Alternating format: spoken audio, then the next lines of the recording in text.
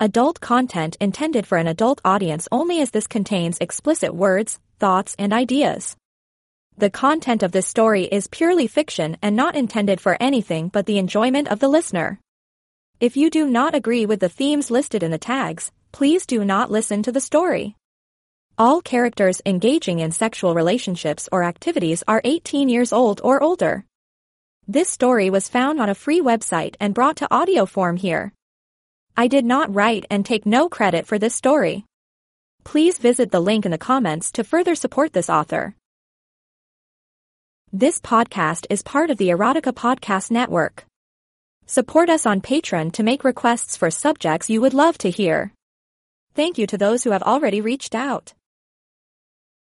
Slick by King Bander. Chapter 01. Parked a couple of rows back and about a dozen spaces over from my wife's car, with an unobstructed view of the front door to the Happy Life Yoga Studio. I watched her enter the building, dressed in a pair of skin-tight, pink Lululemon exercise pants and matching bare midriff top that looked more like a sports bra than an outer garment. She bounced happily, and empty-handed, as she went inside. She apparently didn't need the bag of clothes and the water bottle that she'd put in the trunk after all. I waited. It didn't take long. About 5 minutes after she went in, Jude, my wife of 22 years, came walking back out. She wasn't alone. He was with her. Marcel Beaufils, self-proclaimed yogi and head of the Happy Life Yoga Studio, walked arm in arm with my loving wife. I hated him. I'd hated him from the first moment I'd laid eyes on him. Actually, I'd probably hated him before that, just from having to listen to Jude ramble on, incessantly, about how great he was. Jude held Marcel's arm with both hands and leaned her head on his shoulder. Even from this distance, I could see the smiles on their faces as they reached her car. He got in the passenger side, and Jude got into drive. I watched her start the car and exit the parking lot, heading in the direction of the freeway. I let them get far enough ahead so that they would not see me following, then headed out after them. I didn't have to stay in sight. The GPS tracker gave me constant and accurate updates of their location. I was disappointed, but not completely surprised when Jude pulled into the parking lot of the Marriott Hotel. Well, at least if she was going to cheat on me, she was not doing it in a flea-bag motel. They parked and exited the vehicle, then embraced briefly. Marcel went to kiss my wife, but she turned her head, and his lips struck her cheek. Jude looked apprehensive. I'm sure she was blushing. Marcel had my wife's hand and was leading her to the main entrance of the hotel, but Jude was not following him. She seemed to be pulling him back, hesitating. Was she having second thoughts? They stood close together, talking animatedly. Jude used her hands a lot when she was nervous. I hadn't seen her hands moving that much since she had to give a speech at the monthly PDA meeting last April. She gestured off to her right. Marcel nodded, and the two would-be lovebirds entered the attached restaurant, instead of the hotel proper. I gave them a few minutes to get settled, then I made my way into the hotel lobby. I checked the place out, looking for all the entrances and exits, where people were working, and making a mental note of the location of security cameras. I walked down a corridor on the right side of the foyer that led past the convenience store and the business center. I hesitated when I reached the end of the hallway and the entrance to the restaurant. It stood open, with a small, unattended podium for a hostess station. Given it was 3 o'clock in the afternoon, the place was pretty empty, so I didn't expect to see anyone manning the checkpoint. There was a small notice taped to the front of the stand that read, "Seat yourself." I looked carefully around the doorway for any signage. Nothing stood out. By law, if the establishment made at least 51% of its revenue from the sale of alcohol, they were required to put a sign up at every entrance stating so. There wasn't one. Out of habit, my hand patted the hard metallic object held under my sports coat. I scanned the dining room. An older gentleman was sipping on a cup of coffee, reading the sports page. A young Hispanic couple with an infant were eating burgers on the next row over. As I said, the place was pretty empty. When I reached the middle of the room, a server came out from the swinging doors that led to the kitchen, wiped her hands on her apron and approached me. "Hi, just one?" she asked with a painted-on smile. "Actually," I replied, "I'm meeting some friends for drinks." I gestured to the small lounge area by the bar. The server nodded and went to check on one of the diner's needs. I drifted towards the bar and saw them huddled close together in a booth, with their backs to me. I walked slowly to their table. As I drew closer, I could start to hear bits of their conversation. "You know you want to touch it," Marcel said with his fake French accent. You know your husband does not have anything like this. Jude was sitting close to the wall with Marcel pressed to her side. He had his arm around her shoulder, and she was leaning against him. Oh my God! Jude exclaimed. I've never felt one that big before. I don't know if I'm ready to what? I asked as I sat down next to Marcel, shoving him over to make room for me, and trapping them both inside the booth. Hey! What the fuck? Marcel blurted out as he quickly turned to see who had intruded on his seduction. I found it humorous that in his excitement, he lost his accent. When he saw me, he also lost all the color in his face, and his eyes bugged out. Jude jerked her hand from Marcel's lap and covered her mouth as she let out a small shriek. Bill! She cried out. What are you doing here? She seemed to realize her predicament, then added, It's not what you think. I laughed. I wondered if you were going to say that. That's pretty funny, Jude, pretty damn funny. Unfortunately, I know what this is. 2 plastic room keys were laying on the table. One in front of Marcel and the other in front of my wife was still sticking out of the little folder emblazoned with the Marriott logo. I reached across Marcel and snatched it up. Room 405. I read out loud. You guys run out of space at the studio and need to hold private classes in a hotel room? I should go, Marcel said, trying to push me out of the booth. You should sit here and shut the fuck up. I countered, pushing him back down in the seat as he had tried to force his way out. Don't make a scene. Bill, it's not as bad as it looks, I swear to you. Jude protested, desperately trying to downplay the situation. I haven't cheated on you. I picked up Marcel's matching room key and held them both up with a puzzled look on my face. You forgot the word yet, Jude. You haven't cheated on me yet. I haven't. We haven't done anything, she said, stammering. I'm sorry, Bill. I lost my head. I didn't know what I was doing. I should go, Marcel repeated, this time with a perfect Texas drawl. Shut up, shithead, I snarled under my breath. And what you were doing, Jude, was feeling up Slick's dick here, wasn't she, Slick? I don't want to get involved, Marcel said nervously. I swear he looked like he was about to cry. This is between you two. Let me go. I don't want any problems. I laughed again. It's a little late for not wanting to get involved, Slick. You didn't seem to mind getting involved with my wife, so long as I didn't find out. How many other wives at your studio have you seduced, Slick? I don't know what you're talking about, Marcel said, feigning innocence. He's not like that, Bill, my loyal wife said, defending her paramour. Marcel's just a wonderful teacher. You've got the wrong idea. I shook my head. I almost felt sorry for my wife, almost. Aw, Jude, did you think you were special to him? Did you think you were the only one that Slick here was trying to bang? Jude's look darkened, and she stared at me. Of course not, I'm not special to him. He's just my yoga instructor. Just your yoga instructor?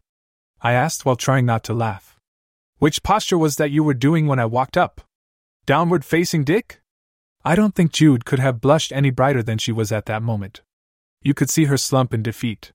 She was busted, and she knew it. He lied to you, Jude. He's been banging at least a half dozen of the married women in your class. Slick here only goes for the ones who are married. He manipulated you. I don't believe you, Jude replied, her voice just above a whisper. Really? I told you this was what he was after, but you didn't want to hear it. I warned you where this infatuation of yours was going to end up. Didn't I tell you that one day he would show his cards and try to get you into bed? Yes, but it wasn't like that, she shot back. I wasn't going to cheat on you. But you came here to fuck him, I scoffed. How were you going to do that and not cheat on me? We are still married, for a while anyway. He told me that having sex with him would make things better for you and me, she said. It was like another kind of yoga, and he was going to teach me.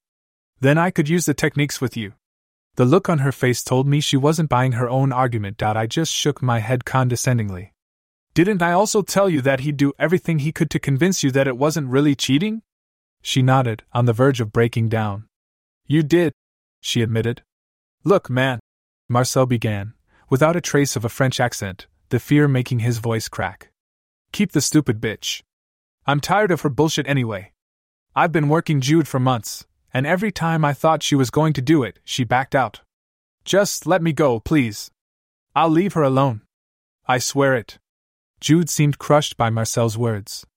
She looked up at me as tears streamed down her face. I'm sorry, Bill. I was a fool. I didn't believe you.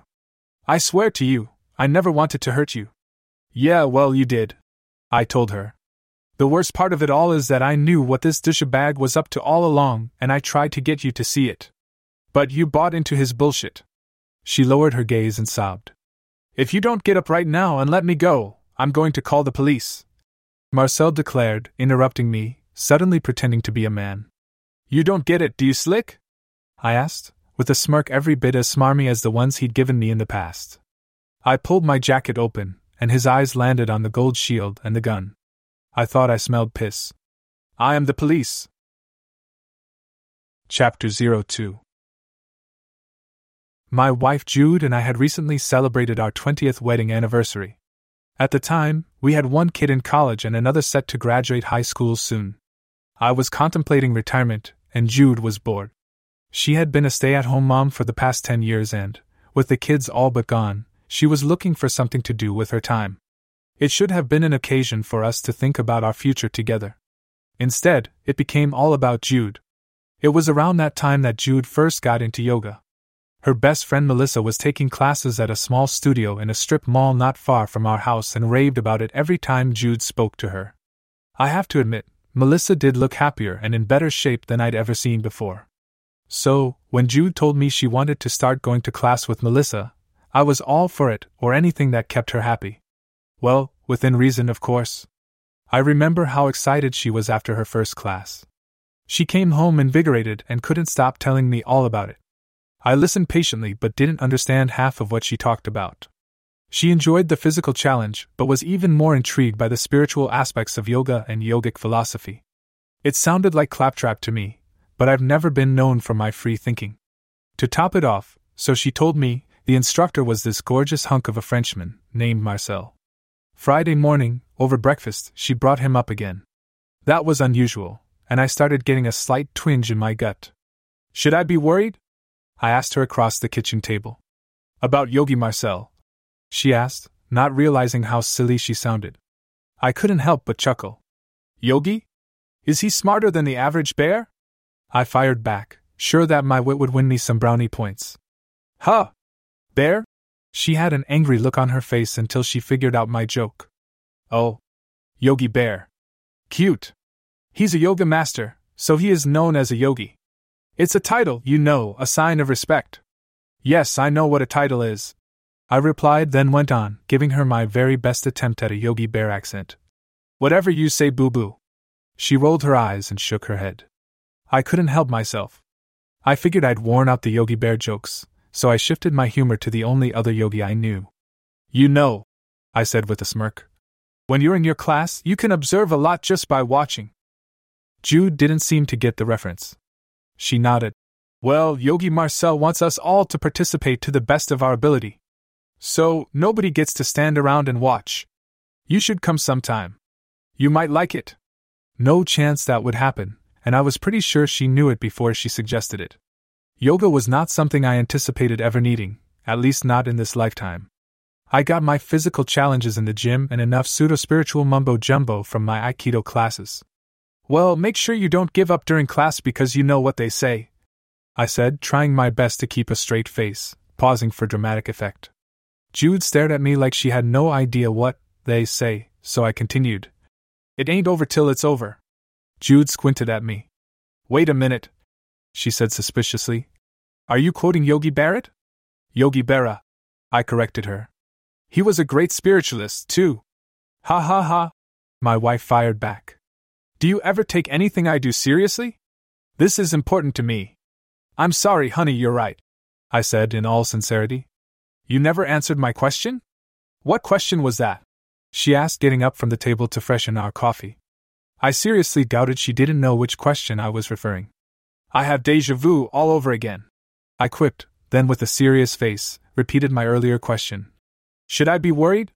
If you keep belittling the things that are important to me, yes, you should be, Jude said with one hand on her hip, then added. But about Yogi Marcel, no, you don't have anything to worry about. He's not my type. I grinned. What type is he? she replied, raising her eyebrows as she delineated each point of comparison. Well, he is young. He is handsome. He is very athletic, lean and limber. From what I can tell, he seems to have amazing stamina. He is brilliant and doesn't put my interests down. And his package looks fucking huge in tights. Oh, so nothing like me at all, I replied, laughing. He's about as unlike you as one man could be. She replied with a sigh and sat down to sip her coffee, putting my cup near me. She had a dreamy, faraway look in her eyes. He must be gay, I snorted. You think every good-looking guy is gay? Jude replied. That's not true. How could you say something so incorrect and uncaring? I only say that about the good-looking, well-dressed, perfect-teeth ones, who you seem to be routinely impressed by. And anyway, I'm always right. Tell me one time I was wrong. The actor who played in the movie about the love note, I forget his name, she said, pretending ignorance. I knew she knew his name. She put him on her Celebrity Hall Pass list, just after Bradley Cooper and ahead of Brad Pitt. Poor Brad had dropped several slots in the post-Angelina years. He's still in the closet, I replied confidently. Wait, you'll hear about it soon enough. There will be some scandal, and he'll admit his passion for teenage boys. He's married. She's a beard. You're just jealous of all hot, young, studly men. You hate that you're getting old and you're projecting. Projecting? Is that one of those words they teach in Psychology 101? She replied, pursing her lips at me. I flunked psychology. I lied. I graduated with a double major in criminal science and psychology, and went on to get a master's degree. Several years back, I had been one of the lead detectives that caught the North Dallas rapist. I gained some national notoriety, and had a short-lived semi-bestseller called The Pathology of a Serial Rapist that had been made into a movie on Lifetime. Right now you're flunking at making up to me, Jude said with a smirk. Making up? Did we have a fight? I asked, playing along. If you want to make up, I know a good way. Make up sex. It's too late, she chirped. You'll be late for work. It's too bad, too. All this talk of Ryan Gosling has me in need of a quickie. Fuck work, I said as I stood and pulled my beautiful wife into my arms. I want to retire anyway, but you won't let me. Don't fuck work, she said as she wrapped her arms around my thick shoulders and jumped up to encircle my hips with her legs. Fuck me instead. I leaned her back onto the kitchen table. I had built the table myself. It was extra sturdy from solid Texas pecan. I knew it would handle any abuse we gave it. I pushed her t-shirt up over her bare breasts and began to maul them with my mouth. Her nipples were rock hard and protruding fully. You're such a caveman, she groaned, her fingers moving through my short-cropped hair. Ugh, I said with a grunt, as I pulled my hard cock out of my pants and rubbed the bulbous head between her legs, forcing her labia apart. Jude moaned and spread her legs wider. Hurry up, she whispered. I don't want to be late for yoga class. I lifted my mouth from her breasts and stared down into her face, feeling a bit of anger and jealousy well up inside me. I shoved my hips forward and penetrated her roughly. Her cunt was slick, and she adjusted quickly to my thick shaft. I pounded her pussy hard, my curved cock pumping in and out of her like a fleshy piston.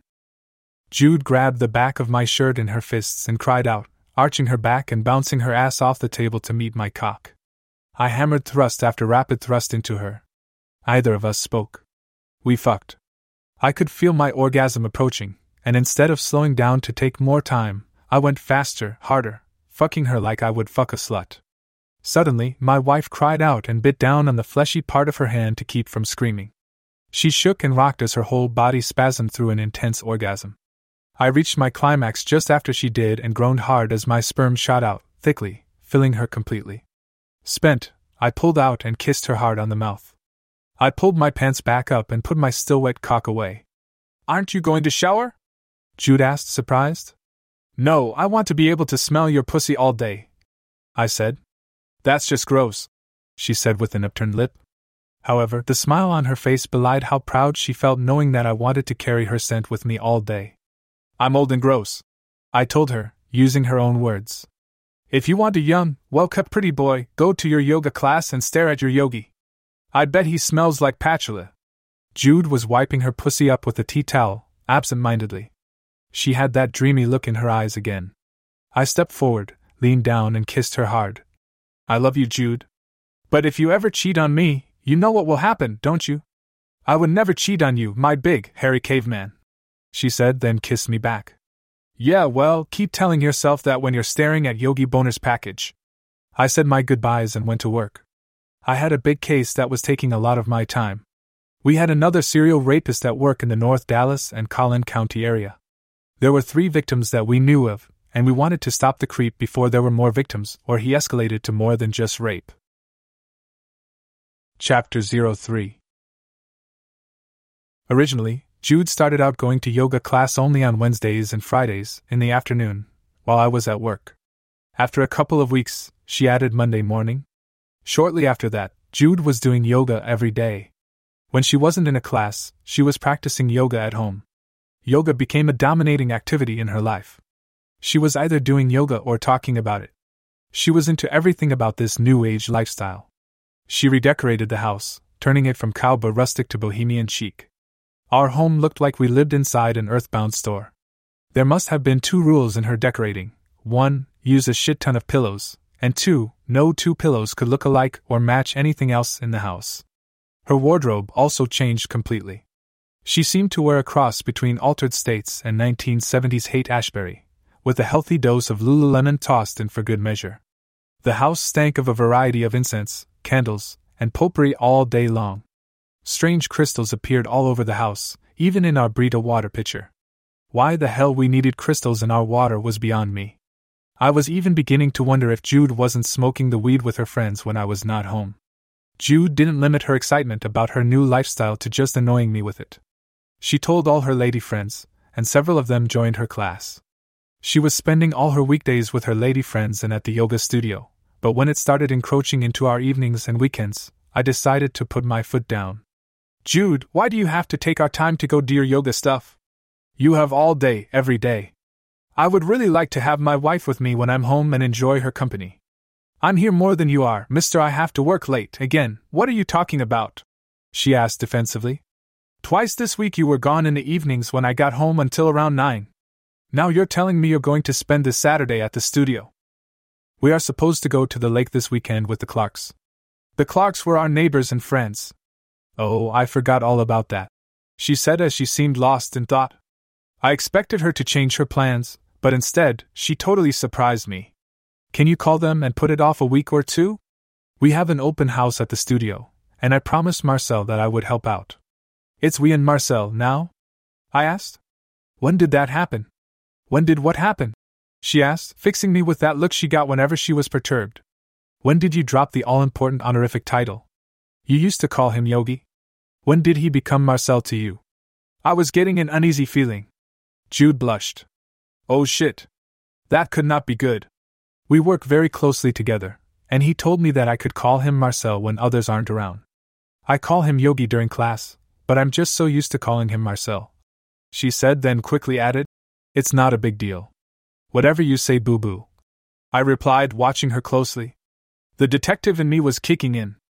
I studied her body language, looking for deception. And anyway, you've been working so much overtime lately, she said, trying to shift the focus to me. You're home much less than I am.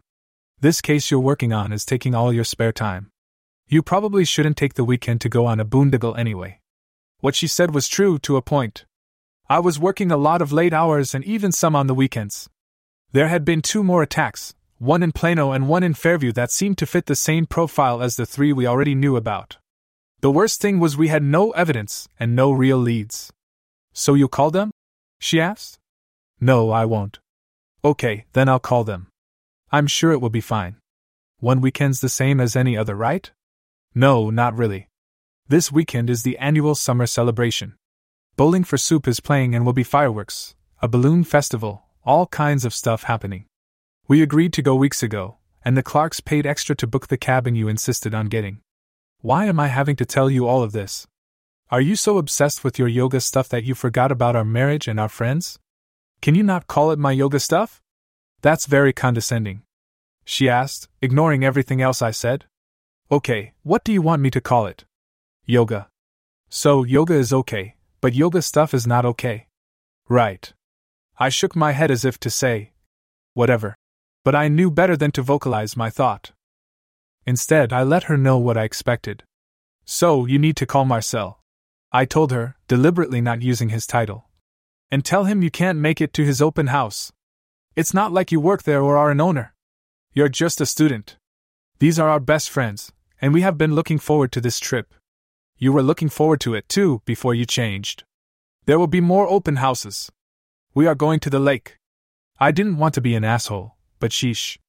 Jude was being ridiculous. She could sense my mood and my determination. She relented and called Marcel later in the day to tell him that she couldn't attend the open house. Jude gave me the cold shoulder all weekend. She was moody, short-tempered, and acted like a woman with a perpetual case of PMS. I knew this was neither reasonable nor acceptable behavior on her part. I was determined to find out why she was this obsessed over an exercise class. Come Monday, I would start using my detective skills on more than just work. Jude's cold treatment of me was apparent. My buddy Tony could tell something was wrong, and he asked me about it. Yoga withdrawal, I said, then went on to tell him everything that was going on as we drank beers out on the docks overlooking the lake.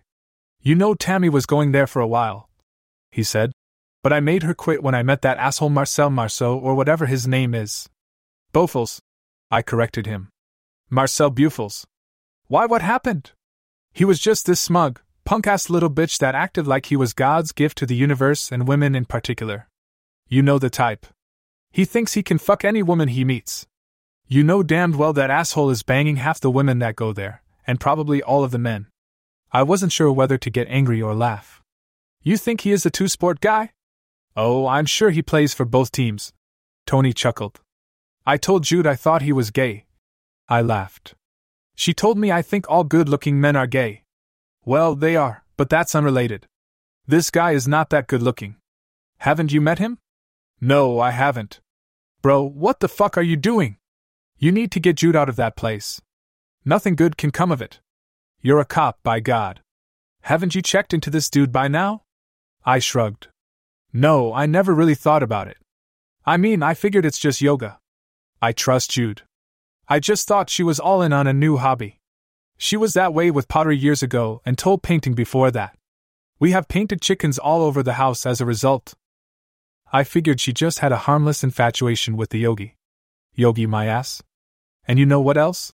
He asked, leaning closer in a conspiratorial way. I don't think he's really French.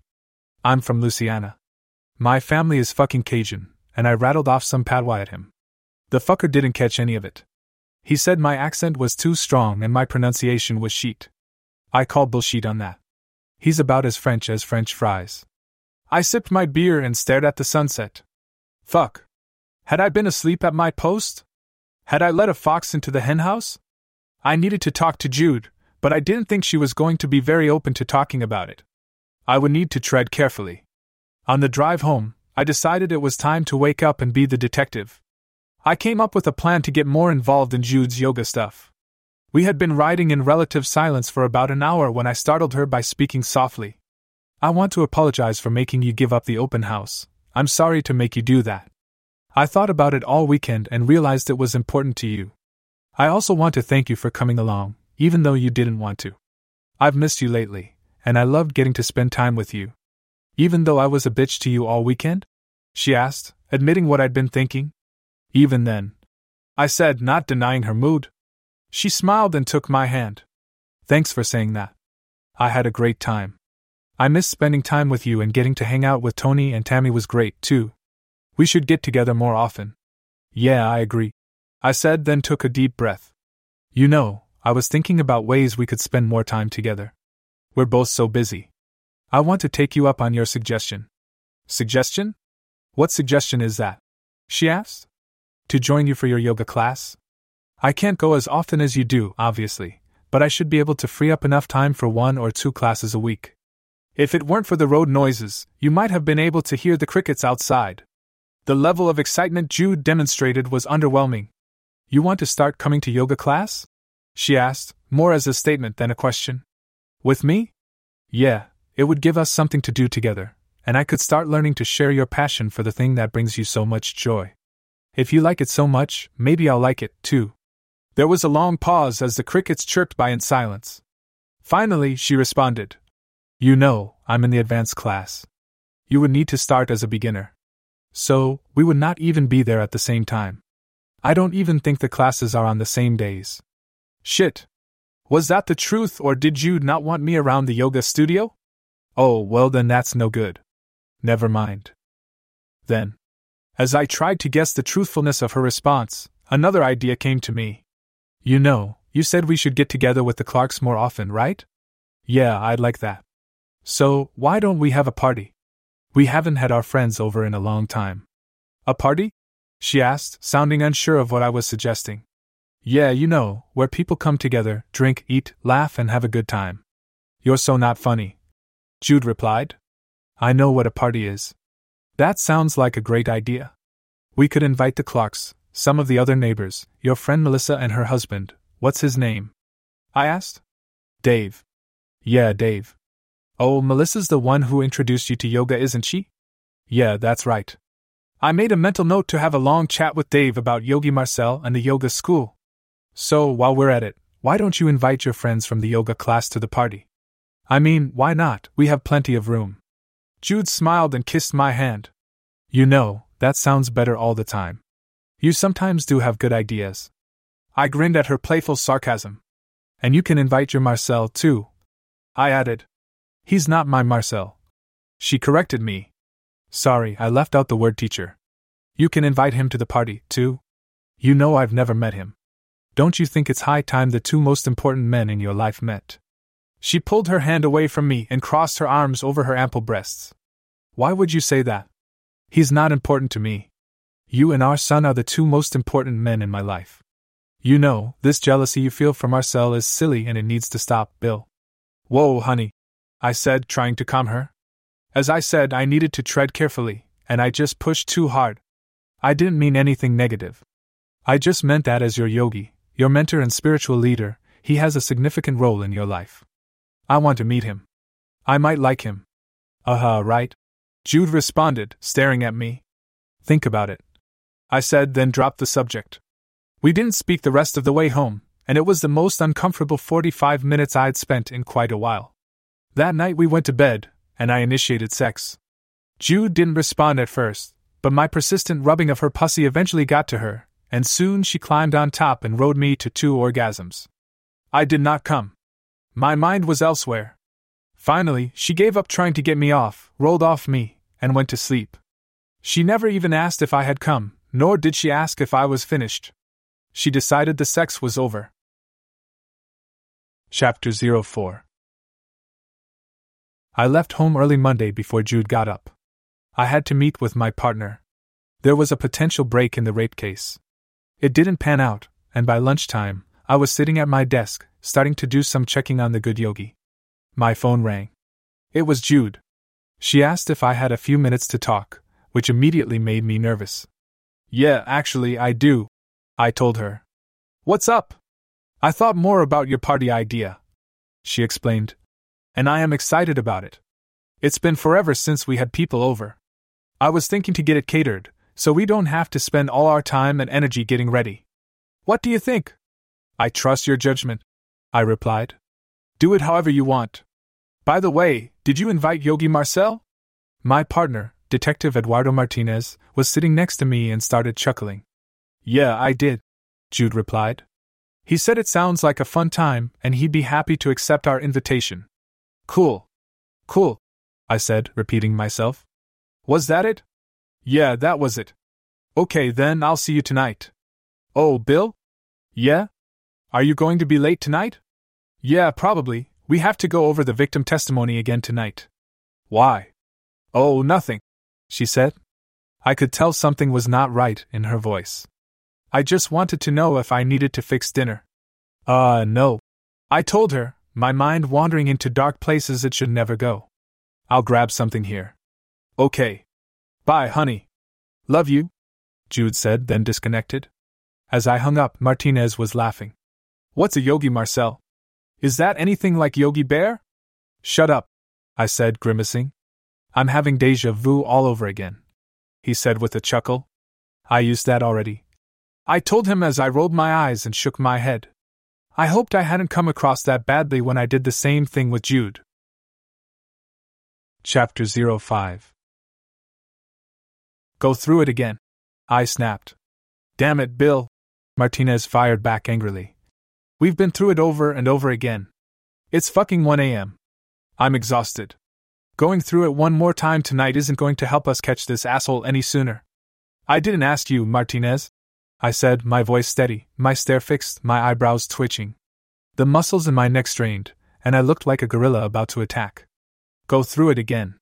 Right after my conversation with Jude, my phone had rung. There had been another rape. This one got beaten badly. Martinez and I had rushed to the hospital and tried to get a statement from the victim. She didn't tell us much before the drugs knocked her out. What she had told us seemed to match the other cases. Okay, he said, giving up. So, in each case, the suspect was in the women's homes waiting for them when they came home. He wore a mask and latex gloves and put on a condom when he raped them. He fucked them each one time, then apologized for it. He made them shower after and put the bed linens in the washing machine with enough bleach to sterilize a whorehouse. He also smashed their cell phones, and in one case where the woman had a landline, he ripped it out of the wall before he left. He was average height, average weight, and left no physical evidence that we could find, no DNA, no hair, no nothing. Right. What was it the victim told that the perp said to her before he left? Life sucks, and then you die or some shit, Martinez replied. No, it was something else, I said, pulling out my notebook, flipping through the small pages. Here it is, life is suffering. The sooner you realize it, the sooner you can find happiness. I've heard that before someplace. What a fucking weirdo, Martinez said, shaking his head. The motherfucker just beat the shit out of girl because she didn't come when he raped her and then philosophizes to her? That's a cold motherfucker. No shit, I said. But he might be right. Right. About what? Martinez asked me, dumbfounded. Life is suffering. Chapter 06. The night of the party came fast. Jude had ordered catering from one of the trendy new gastropubs that had popped up in recent years and enough wine and liquor to intoxicate half the neighborhood. She even hired a local kid to play DJ for the evening.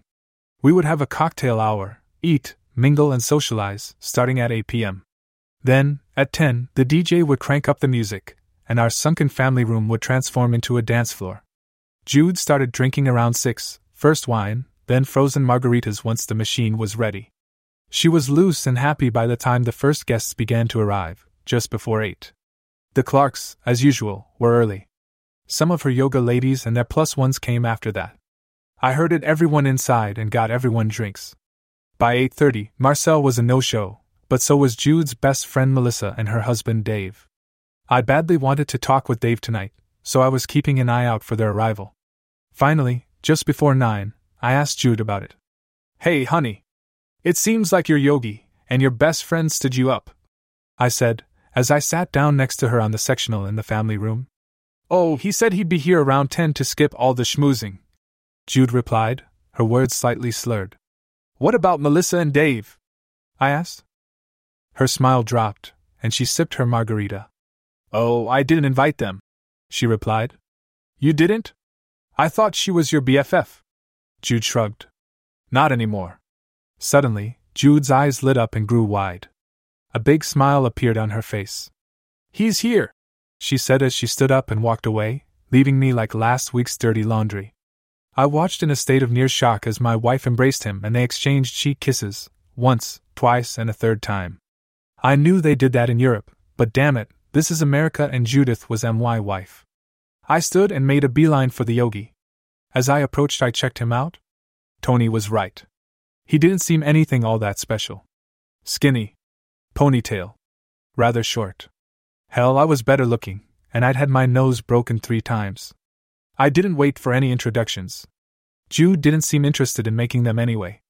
By the time I crossed the room, there were already 4 other wives surrounding him and clinging to his every word like the Messiah had come back to earth. Just before I reached him, I heard Jude giggle and say, Maybe later, we'll see how it goes.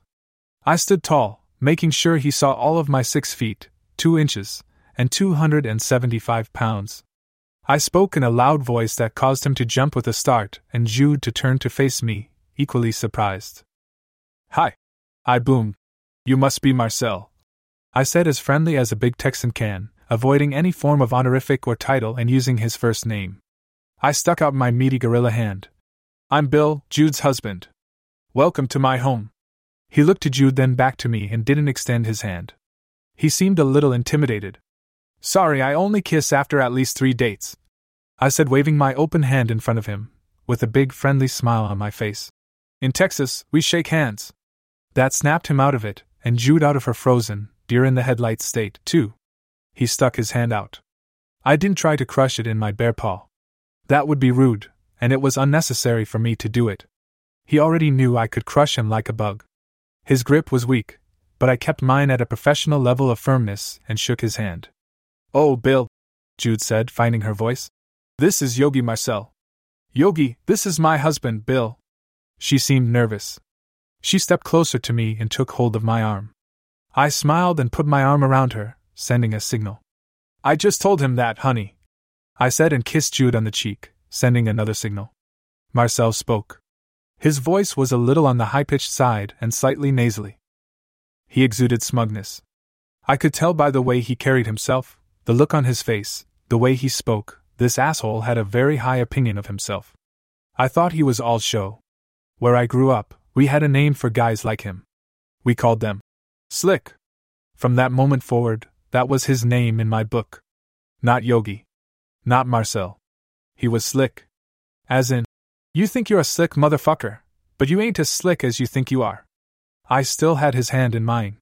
He was trying to pull it away. I let him. So you are the lucky man who is married to this beautiful creature, he said with a thick French, or pseudo-French, accent. I am very envious, monsieur. I hope one day to enjoy a wife such as her. Jude shifted next to me. Yeah, well, this one's taken, Slick, I said, grinning broadly. Guess you'll have to find another one to try out. An awkward silence took over after I said that. I let it settle for a few seconds, then I laughed and patted Marcel on the shoulder a bit harder than I should have. Just busting your balls, Slick. What are you drinking? Oh, the Yogi only drinks French wine, my wife offered. I wondered how she knew his taste in alcoholic beverages, but I let it pass. I bought some wines with him in mind. Oh, okay, then come with me and help me figure it out, I said. What? She asked. I can tell you which ones. I should stay here and entertain our guests. I pulled Jude by the hand and gestured at Marcel and the 4 other wives who were quickly moving to fill the spot vacated by my wife by his side. They seemed to be entertaining themselves. Come on. But, she tried to resist, but I just grinned and pulled her along with me. When we got to the kitchen, she pulled a bottle of French red wine from our small wine fridge. It looked expensive. Expensive wine for me was $29. This seemed fucking expensive as hell. I didn't embarrass myself by asking her about it, but I made a note to Google it later. I took my time opening it so that I could fish a bit. So, that was an awfully friendly greeting you gave Marcel, I said, twisting the corkscrew and imagining it was inside one of the Yogi's eye sockets. Oh, you mean the kisses? She asked, her words more slurred than she realized. Yeah, never seen you do that before, I replied, twisting more slowly. He's French, she replied. Kissing is normal and not a big deal. Really? I said, trying not to show my anger. I didn't know that. There's a lot you don't know, Bill, she said with a giggle. A whole lot. Jude was leaning on the counter, and I could tell she was already fairly drunk. I stopped opening the wine and grabbed a bottle of water. You need to drink that, I told her.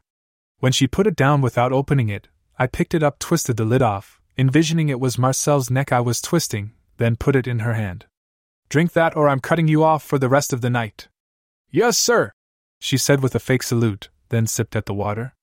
So, why didn't you invite Melissa and Dave? I asked her again, hoping for an answer this time.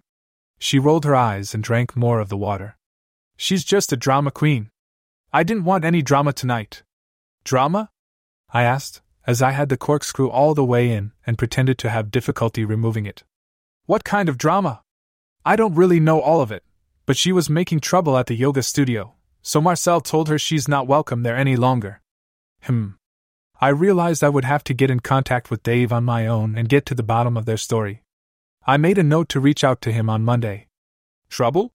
What kind of trouble could Melissa possibly cause? She's a sweetheart and one of your closest friends. Hell, isn't she the one that introduced you to yoga? Jude shrugged and sipped her water. I think she was a little infatuated with Marcel and wanted to take it in a direction he wasn't comfortable with. So, he felt it was best for her to stop coming to the studio. I wasn't surprised that she knew more than she had initially wanted to admit. It only added to my growing level of suspicion. You must be kidding me? I said with skepticism dripping from my voice. Are you saying Melissa wanted to cheat on Dave with him?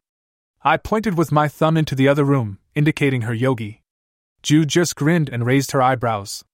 That's what she told me. She told you she wanted to cheat on Dave? Not exactly. What she said was she wanted to fuck Yogi Marcel. I stared at my wife in disbelief.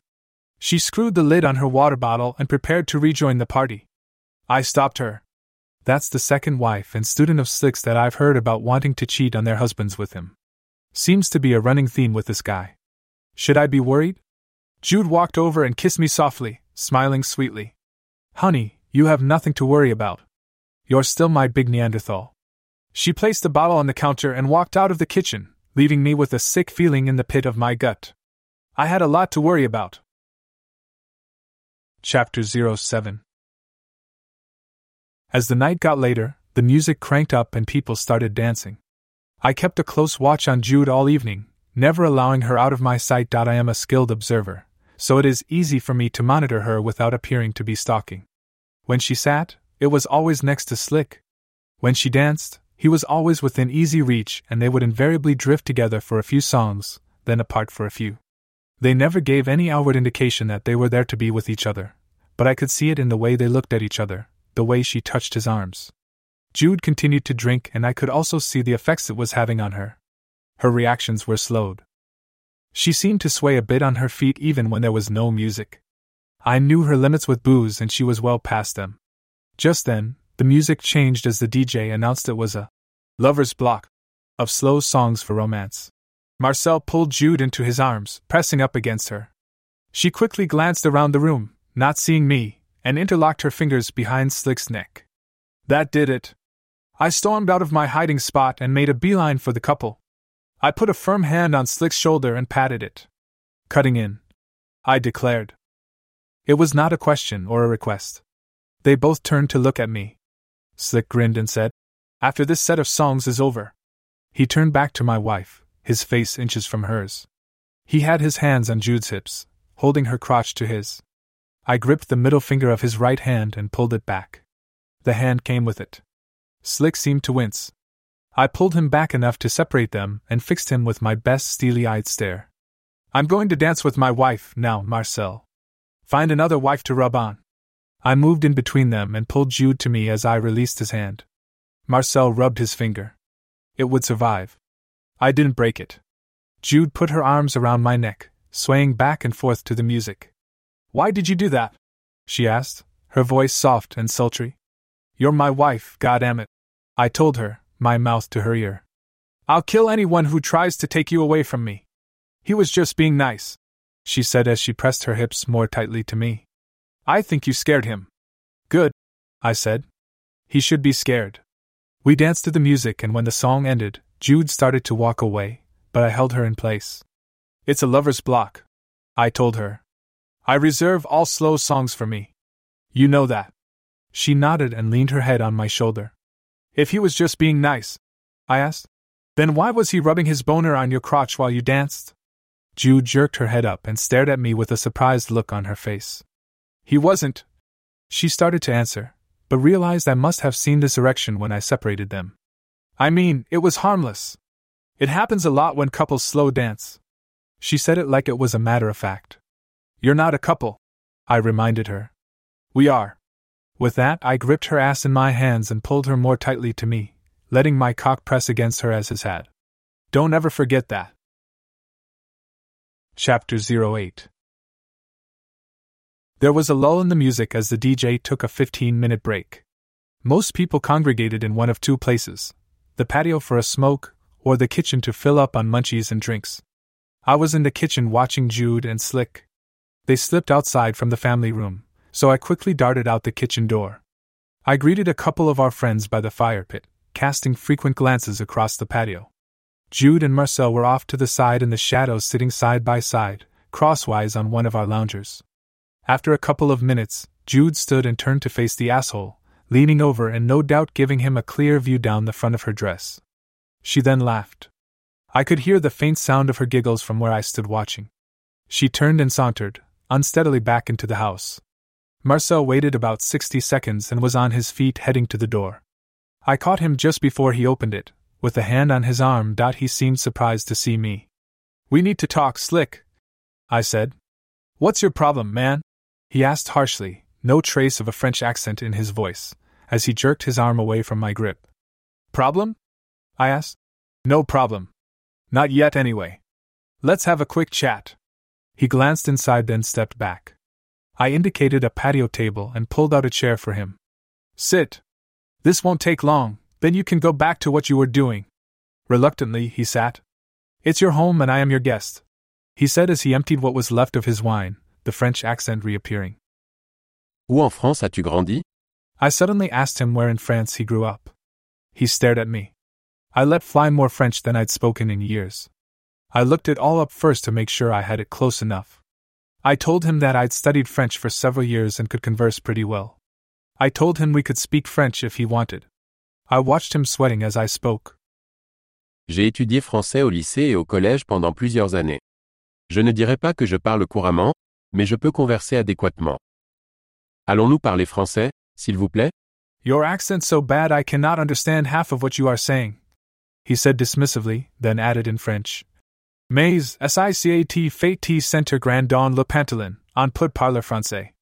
I wasn't sure, but I thought he said we could speak French if it would make me feel big in the pants. Asshole.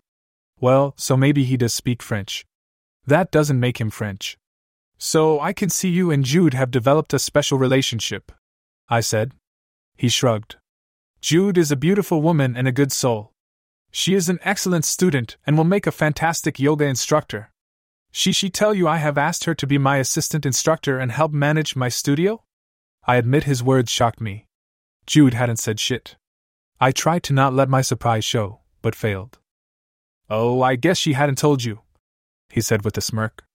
I wanted to punch him and wipe the smirk off his face. So look, I could use your help, I said, changing tactics. My help? He asked. What can I do for you? Jude's been very distant lately, I explained, making it up as I went along. I wasn't quite sure where I was going. I had a skeleton of an idea but had not anticipated needing this contingency. And you probably see her more often than I do. I see her often, yes, he agreed. I'm worried she may be having an affair, I said quickly, then added, or on the verge of doing so. He stared at me. I love my wife more than anything. We've been married a long time and she is more than my wife. She is my life. If you saw something, I would appreciate it if you would tell me. Maybe I can find out what she's up to and end it before it goes too far. You want me to help you spy on her? He asked, practically giddy. Spying is such a dirty word, I said. Just if you happen to notice anything. I'd appreciate you letting me know. Of course, he said.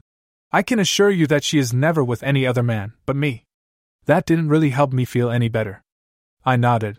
Here's the thing, Slick, I said as I stood up, looming over him. If anybody ever fucked Jude, I would kill him. I would put 2 bullets in his brain and drag his dead body out to the woodlands and dump it in a swamp with lead weights shoved up his ass. He stared at me open-mouthed. I shook his hand firmly. It's only a matter of time before I find out who it is who is trying to seduce her. When I do, he and I are going to have a little talk, someplace where nobody can hear his screams. If I find out he's fucked her, he's a dead man. He nodded again. I turned and left him there and went inside. Jude wasn't in any of the rooms downstairs. That couldn't be good. I went upstairs and found her, laying on our bed, wearing only her satin bathrobe, and it was open, showing off her naked body. She was passed out. I covered her with a blanket, and as I was about to leave, she gently grabbed my arm, eyes closed, and said which morphed into, Marcel. Okay. Party over. I went back downstairs in time to see Slick exit the front door. I don't think I really scared him when they were dancing, but I truly hoped he was scared now. I found the DJ out back smoking a joint. You know that shit's illegal, I told him as I took it from him. I should run your ass in for possession. I took a drag and held it, then slowly blew the smoke out. But I'll confiscate this. Pack your shit up and get out. The party's over. But I still had another set to do, he protested. Yeah, I know, I told him. It's okay. I'll pay you for the whole gig, but the party's kind of died out now. Go ahead and get your ass home. And stay off the weed. I took another deep hit off the blunt, then ground it out to save for later. Chapter 09. You don't listen well, do you, Slick? I asked as I pressed the hard metal of my gun against his ribs. What did I tell you I would do to any bastard who fucked my wife? We haven't done anything, Jude urgently pleaded. I swear it. Really? I asked with raised eyebrows. Nothing? Yes. Nothing, she confirmed. Slick, I'm going to move to the other side of the table. If you try to run or make a scene, I'll blow a hole in the back of your head the size of a grapefruit. Comprendes-vous? He nodded. I slid out of the booth and around to the other side, so I could face them. For the first time, Jude and I met each other's full gaze. She looked down, full of shame. I placed an envelope on the table and pulled a folder out of it. I reached inside and pulled out a surveillance photograph. It showed Jude in Marcel's arms and they were kissing. Nothing, huh? I asked. Where did you get that? Jude demanded. Oh, no, denials, just want to know how I got it. How about this one? It showed them seated on a sofa in Marcel's office. They were making out, and he had his hand in her yoga pants. Some of your private yoga lessons, no doubt, I said. What pose is that? Marcel was sweating profusely looking at the photographs. I knew he'd seen them before. I think he was shocked that I had them. He was probably in a panic wondering what else I had. How about his one? It showed Marcel on the same sofa, naked. A woman with hair similar to Jude's, knelt in front of him, also naked, was sucking his cock. That's not me! Jude shouted, grabbing at the picture. I swear to God! That's not me! Really? I asked calmly and pulled another photograph out. Now the woman was bent over the sofa and Slick was fucking her from behind. Oh my God! Exclaimed Jude. She stared at the picture, then at Marcel. Who the fuck is that? She turned back to me. It's not me. You have to know that. That's not my body. I pulled out another photograph and laid it down. The woman was riding on Marcel's cock, turned toward the camera, her face clearly visible. I silently laid it down in front of my wife. She stared at it. Her eyes grew bigger and bigger, tears welling up, spilling out and running down her face. How could you? Chapter 10. Jude was hungover severely the next day and had little memory of the night's events. I didn't mention anything about her calling me Marcel or her behavior with him at the part. I also didn't ask her about her invitation to become a yoga instructor and manage the studio. I would wait to see when and if she brought it up. Things were a little different over the next couple of weeks, almost like old times. Jude was home a lot more. Several of her classes were cancelled, and the yogi had little time to spend with her. Maybe I had been successful in scaring him away, and if I were lucky, things would get back to normal. I didn't push it, and gave Jude some space to work things out on her own. Unfortunately, she seemed moody and temperamental, often snapping at me. When she wasn't angry, she was distant. Midway into the second week, I thought things had gone on long enough. I had made a decision about our future, and on Thursday, I felt it was time to talk to her. I called Jude and let her know I wanted to spend the evening together. To my surprise, she agreed right away without any pushback. When I got home that evening, Jude was in the kitchen, dishing out bowls of homemade chili. Hi, honey, she called as I walked into the kitchen. I figured we'd eat right away so we'd have all evening for whatever comes up. She winked at me as she said it. So, what's going on? She asked. What did you want to talk about? Before I could answer her question, she interrupted me. Because I have some news too that I want to celebrate with you. Can you grab us a couple of beers? I wasn't expecting her to have news, so I was a little surprised. I had planned to do most of the talking that night. My goal was to finally put this Marcel issue behind us and move on with our lives. The fact that she had something to celebrate sent a chill down my spine. I had a bad feeling about whatever it was. Sure, I said and retrieved 2 long necks from the refrigerator, popping them open and handing her one. Here you go. I took the initiative and answered her query. As you know, this case I'm working on has been kicking my ass, I told her, taking a sip of the beer. I feel like the black guy in Lethal Weapon. I'm getting too old for this shit. I'm tired, Jude, tired of the stress, tired of never being home with you. I miss our life the way it was. I want out. Jude was staring at me with a mixture of concern and curiosity. What do you mean out? Out of what? I put in for a transfer to a job as an instructor at the police academy, I explained. At the end of the month, my days solving crimes are done. I want to take some time off and get away from here for a couple of weeks so that we can reconnect. It's long overdue, but I hope we can rekindle our relationship and remember why we fell in love in the first place. She stared at me for several seconds without reacting. So, what does that mean exactly?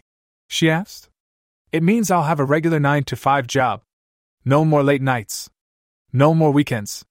I'll be able to spend more time with you and make up for all the years I neglected us. She nodded.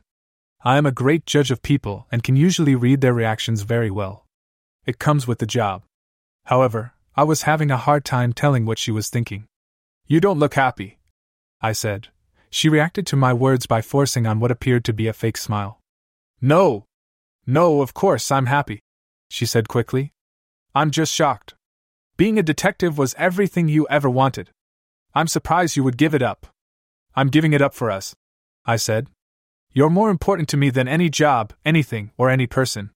I stressed the last part, trying to send a subliminal message. She looked down, nervously, and seemed deep in thought for a moment. When she didn't speak, I prompted her. So, what's your big news? I asked, dreading what she would tell me. Oh, it's really nothing, she said quietly, shaking her head. We can talk about it another time. Let's eat. I could tell she was trying to change the subject, but I was having none of that. We needed to communicate, not avoid it. No, I told her, giving her a smile. I want to hear it. If it is worth celebrating, it must be good news. So, come on, spit it out. Okay, she replied. It's really nothing as dramatic as your news. She hesitated, took a big swig of her beer, then continued. Marcel has asked me to become certified as a yoga instructor so that I can teach classes at the studio and become his assistant manager. It would be a paying job. I know you think it's probably silly, but it means a lot to me, and I'd really like to do it. Cool, I said, then added. I'm proud of you. I'm sure you'll be great at it. So Jude finally got around to telling me what Slick had revealed to me at our party. It had taken her long enough.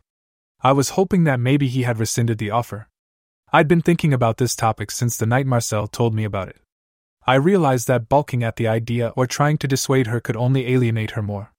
The last thing she would expect was for me to be supportive. She seemed perplexed.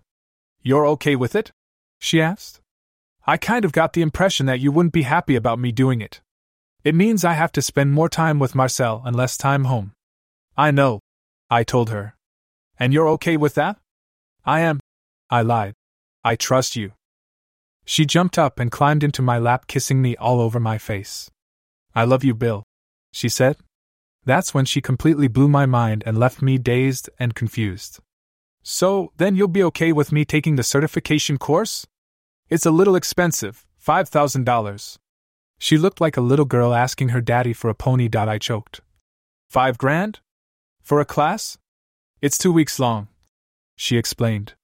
Yeah, but still, that's $2,500 a week. Yes, but it's during a retreat at a resort in Costa Rica, she elaborated. Whoa, I said, waving my hands, putting the brakes on the conversation. 2 weeks in Costa Rica? I asked, flabbergasted. Yes, 2 weeks of intensive training and classes all day, every day. At the end of the retreat, I'll be fully certified by the International Institute of Yoga Studies and can teach accredited classes. In the yoga community, Bill, this is a big deal. There's usually a 2-year-long waiting list to attend, but Marcel was able to pull some strings with some of his connections to get us in. Alarms were going off in my head. I was dumbfounded and had no real response. When is it? I asked. I just told you I can't go until at least next month. I was struggling to put the pieces together. I'm tied up with this case until I start my new job. Oh, that's fine, honey, she said. It would just be me going on my own. I didn't mean that you would go with me. But you said us, I explained to her. You said Marcel got us in? Oh, yes, Jude said, staring at her hands, blushing. I meant us as in Marcel and me. She glanced up, then back down, either unable or unwilling to look in my eyes. Wait. I spit out, trying to remain calm.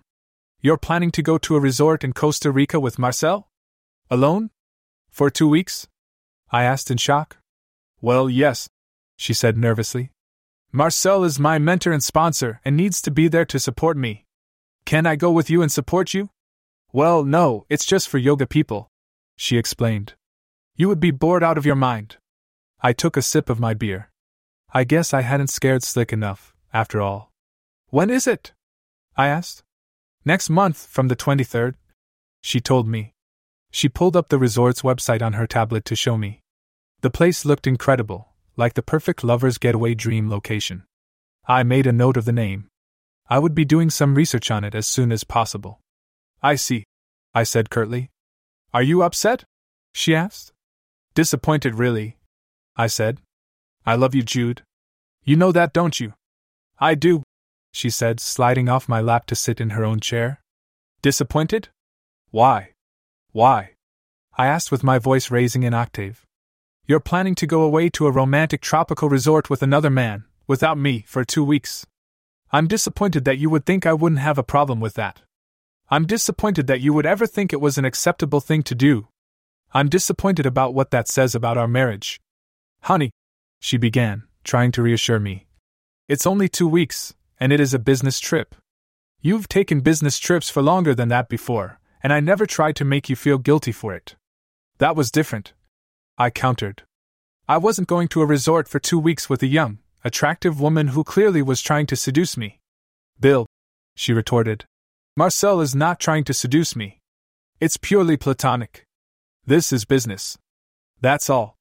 I finished my beer as we both sat in silence, while Jude flipped through photographs of the resort. I noticed most of the pictures showed couples in romantic poses and situations. I didn't see any yoga going on in any of them. Jude had that dreamy look on her face again. I let out a slow, sad sigh, then asked, So, when and where do you want to be served? Served? What do you mean? She asked. I already put the chili in bowls? Not served dinner, I replied. Served with divorce papers. Divorce? She shouted, staring at me in disbelief. What do you mean, divorce? Divorce, you know, the dissolution of a marriage. Usually done when one spouse cheats on the other. I know what divorce is, Jude snapped. Nobody is cheating on you, Bill. What are you talking about divorce for? I'm talking about you going away for 2 weeks to a romantic, tropical paradise with your boyfriend, Marcel. He's not my boyfriend, damn it, she exclaimed. It's a certification class. I'll be there working. With Slick, I added. Were you planning on staying in the same room? I bet he suggested you get 1 suite instead of 2 rooms to save money. The surprised look on her face confirmed my statement. Well, Marcel is paying for it, she countered. So, I should be willing to help save on expenses. So it is a suite, I said, smirking. Yes, but he'll sleep in one part and me in the other. I told you, it's purely platonic. It doesn't matter if it is platonic, Socratic, or Pythagorean. I will not be married to a woman who goes on vacation, alone, with another man and sleeps in the same room. But you said you wanted me to get certified, she pleaded. I do, I agreed. But not like that. But, Bill, she argued, this is how it is done. You're not a yoga person, you don't get it. They don't care about things like that. They don't worry about sex and things the way you do. I noticed she was separating us in that comment, where I was worried, and she must not be. Sex? So you're planning on having sex with him, too? I asked angrily. No, she shouted. You're twisting what I'm saying. I never said that. I just meant they don't think about this kind of trip being about sex. It's about yoga and communing with nature and embracing our spirituality. It is not about sex. Fine, I told her. It sounds like a great trip. Since it's next month, I'll have started at my new job and can take some vacation. I'll go with you. I'll be your sweet mate, instead of Marcel, and pay the extra cost. He can get his own fucking room. I'll be there with you at night, sharing your bed. You can do your classes all fucking day long. That won't work, she protested. Why not? Sounds like a perfect win-win to me. You get to do your classes during the day, Marcel gets to be there to support you.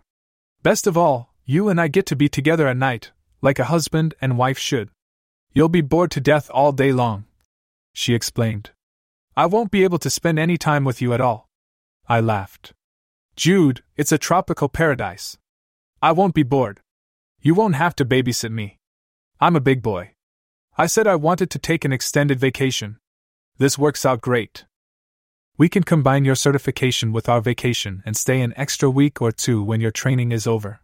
You don't need to worry about me, and this way I won't have to worry about you and Slick." "Oh, never mind," she shouted. "Forget the whole thing. I had hoped for once you would be mature and accepting of the new me and trust me enough to let me do something like this without your He-Man, Neanderthalic ways interfering. I was wrong. So wait, let me get this straight. You would rather cancel the whole thing and not get certified because I come along? I would not be interfering with your classes or your ability to get certified at all. The only thing my presence could possibly interfere with is you and Marcel having a romantic getaway together and sharing a suite. So, being alone with him for 2 weeks must be more important to you than the certification." "Of course not," she fired back. "That's ridiculous. Then, the choices are pretty simple. You can get certified with me there and stay married, or you can get certified sharing a suite with Marcel and get divorced. Instead, you're choosing to not get certified at all. You know what that means then, don't you?" She didn't answer. "It means the certification is just a pretext to go away with Marcel. If you can't go with him and you have to go with me, you don't want to go at all, and you are willing to give up the certification as a result. You're not making any sense," Jude declared. "I am sorry I mentioned it. Forget the whole thing." "I wish I could," I said. "I can't. We have a problem, Jude. We don't spend any time together. When we do, we usually end up fighting. You spend all your time at the studio, with Marcel. I want my wife back. I want my life back. This is not the kind of marriage I signed up for. Maybe we really should get a divorce." "Are you serious?" she asked, her voice breaking. "You want to divorce me because I found something to make me happy, something other than you?" "No," I replied. "I don't want to divorce you because you found something that makes you happy. I want to divorce you because you found someone, other than me, who does." She sat there, hands shaking, mouth open as if she wanted to speak, but no words would come. Finally, she managed to squeak out, "I don't want a divorce, I love you. And I want a wife who is faithful in all ways, cleaving only unto me, till death do us part," I replied. "I thought that was you. I'm not so sure anymore." "It is me," she said as she started to cry. "It's always been me. Nothing has changed." "You've changed." I corrected her. My phone buzzed urgently. It was my work phone. If it had been personal, I would have ignored it. Unfortunately, I didn't have that luxury. I was on call 24/7 365. Reluctantly, I picked it up and answered. "Yeah?" I said. Martinez was on the line. "There's been another rape. This one is bad. She's dead. Fuck." Chapter 11.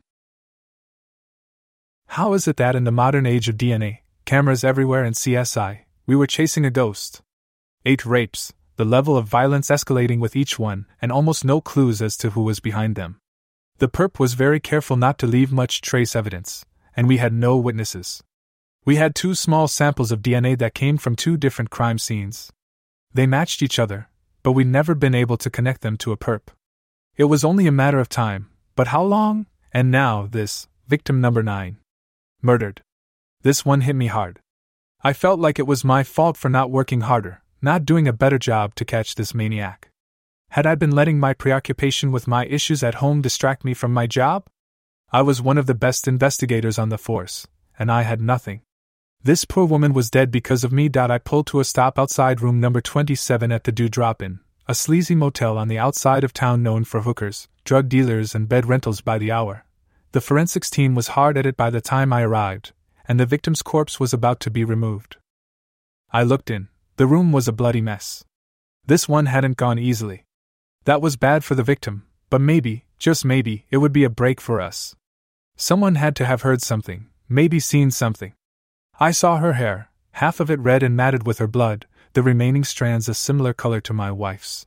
She was laying on her side, her naked ass and back facing me, The tech gently rolled her on her back, and her head lolled to the side.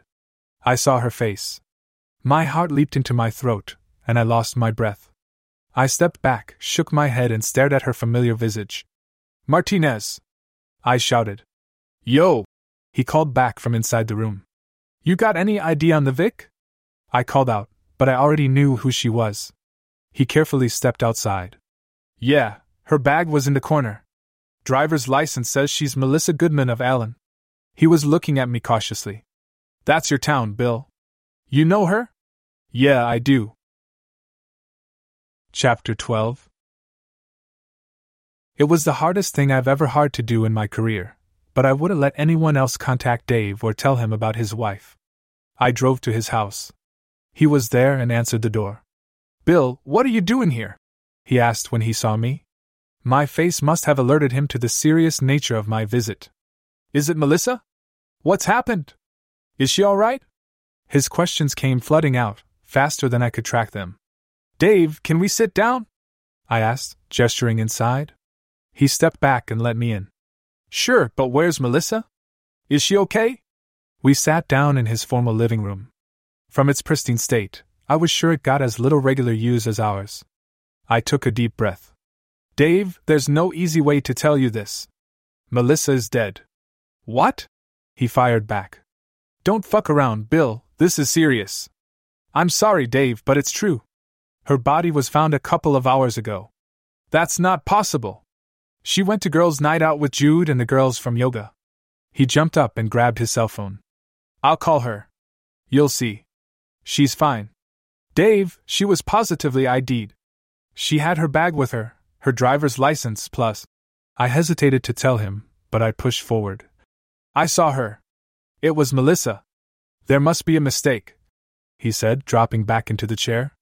I got up and poured him a glass of bourbon. He took it with trembling hands, stared at it, then downed it in one gulp. "You're sure it was her?" he asked as I refilled his glass. "Yes. I can't believe it." "How?" Dave asked. "How did it happen? Was it an accident? Had she been drinking?" I poured myself a glass and swallowed it, feeling the warmth of its familiar burn. "No," I said. "We believe she was murdered." "Murdered? What the fuck are you talking about? Why? Who would have done that?" He stood again. I could tell he was about to snap. I put a hand on his shoulder to try and calm him. "I'm sorry, Dave. You said she was supposed to be out with the girls. Did she tell you where?" Dave was staring into space. "Huh? I don't know. Some new restaurant on the square in McKinney. Ask Jude, she was there." "Dave, Jude was with me. She said she hasn't spoken to Melissa in weeks. Is there any chance Melissa was seeing someone?" "No fucking way," Dave shouted. "Where is she? I want to see her. I need to see my wife." I nodded. "I'll take you to her. I have to ask, where were you all evening?" I felt ashamed to be playing cop with my friend, but it was my duty. "Fuck you," he said, looking at me with seething anger. "You think I had something to do with it?" "No," I said. "Of course not. But in a murder, the spouses are always the first people suspected. Someone's going to ask you. Better me than somebody else." Dave was crying. I could see the tears running down his cheeks. He didn't bother to wipe them off. "I worked late. Got a pizza and came home. I've been here all evening, waiting on Melissa to get back." "Oh God!" He dropped to his knees. "She's never coming back." He let out a long, gut-wrenching wail that cut into my soul. Chapter 13. I escorted Dave to the morgue. He was allowed to see Melissa, but when he tried to touch her, he had to be restrained. That was the most painful thing I'd ever witnessed on the job, maybe in my whole life. I could see his pain, his loss. He'd lost the love of his life. I thought about Jude. Were we done? Was it over? Was it too late for us, or could I stop what was happening and win her back? Did I want her back? As I was about to drive Dave back home, Martinez pulled me aside. "The forensics guys say they got multiple prints. Not only that, but Doc says they ran a rape kit and pulled a semen sample from the Vic." "Melissa." I stopped him. "Her name was Melissa. Sorry, from Melissa. It's not like our perp to be that sloppy. He always wore a condom before. He's escalating his game." I said. He's getting overconfident, making mistakes. Dude, are you alright? My partner asked me. You got your head up your ass. He left fingerprints and DNA all over the place. Our perp is too careful about that shit. Maybe you need to take a step back, bro. You're too close to this one. You ain't thinking right. It's not the case, I told him, acknowledging that I had not been on my game. It's personal. Personal? Dude, I've been your partner for over 10 fucking years. What's going on? I can't get into it now. I need to get back in there. Fuck that shit, bro, tell me what the fuck is going on. I knew Martinez too well and realized he wasn't going to back off. With a sigh, I confessed my suspicion that Jude was cheating on me with her yoga instructor. Oh bro, that's fucked up. I heard about them yoga dudes. They got into some kind of freaky, kinky sex shit called Tanto or some shit. Tantra, I corrected him. Yeah, that's it. They get all in the women's heads and make them have like hour-long orgasms and shit. I can't believe Jude would do that to you, bro. You sure? No, not really, I explained. It's just a suspicion at this point. But that's why I'm so distracted. I'm spending more time worrying about what Jude is up to than working on this case. What's this motherfucker's name? I'll go pay him a visit and teach him not to mess with married women. Marcel Bofels, but you leave him alone. I'll take care of Slick. I got your back, bro. You know, if you need an alibi or some shit. I nodded and assured him that it wouldn't be necessary. Yeah, well, my cousin Pancho has a 3,000-acre ranch out in West Texas. We buried that motherfucker out there, they never find the body. I couldn't tell if he was serious, but knowing Martinez, I assumed he was honest. I promised not to do anything stupid and to keep my personal problems out of things. As he walked away, he shouted, "Call me if you change your mind." I retrieved Dave, and we headed back toward his place, but he spoke up. I can't go home, Bill. I can't be there. Can you take me to a hotel? I doubt I'll be able to sleep anyway, but I can't face seeing her things at home. Sure, I told him. You're welcome to stay at our place tonight. No, he replied. I need to be alone. Okay, I understand. I drove to a nearby Nilo, and as we pulled up to the porte cochere to drop him off, he sighed heavily. Melissa said that life is suffering, he began, and his words sent a shockwave into my brain and nearly stopped my heart. I never knew what she meant until now. What did you say? I asked. Life is suffering, he repeated. It's some kind of Buddhist expression, something she picked up at the yoga studio. Melissa said it was something her instructor used to tell them during class. I was trying to process the connections. My brain was suddenly working in turbo mode. You said that Melissa was still taking classes? At the studio? Yeah, she loved those fucking classes. With Marcel? Yeah, 2 or 3 days a week. Why? Do you think her death was related to the studio somehow? He asked, desperately clutching at straws. I downplayed it as best I could. No, I said. I was just trying to see what Melissa spent her time doing. We have to look into everything. Try to get some sleep. Dave nodded and got out. He looked like he wanted to say more, but opted not to. I waited, watching him go into the hotel, then I drove home as fast as I could. It was almost 4 a.m, but I went straight to the bedroom and woke up Jude. She didn't complain and got up to put on a pot of coffee. I needed answers, but I wasn't prepared to tell her about Melissa.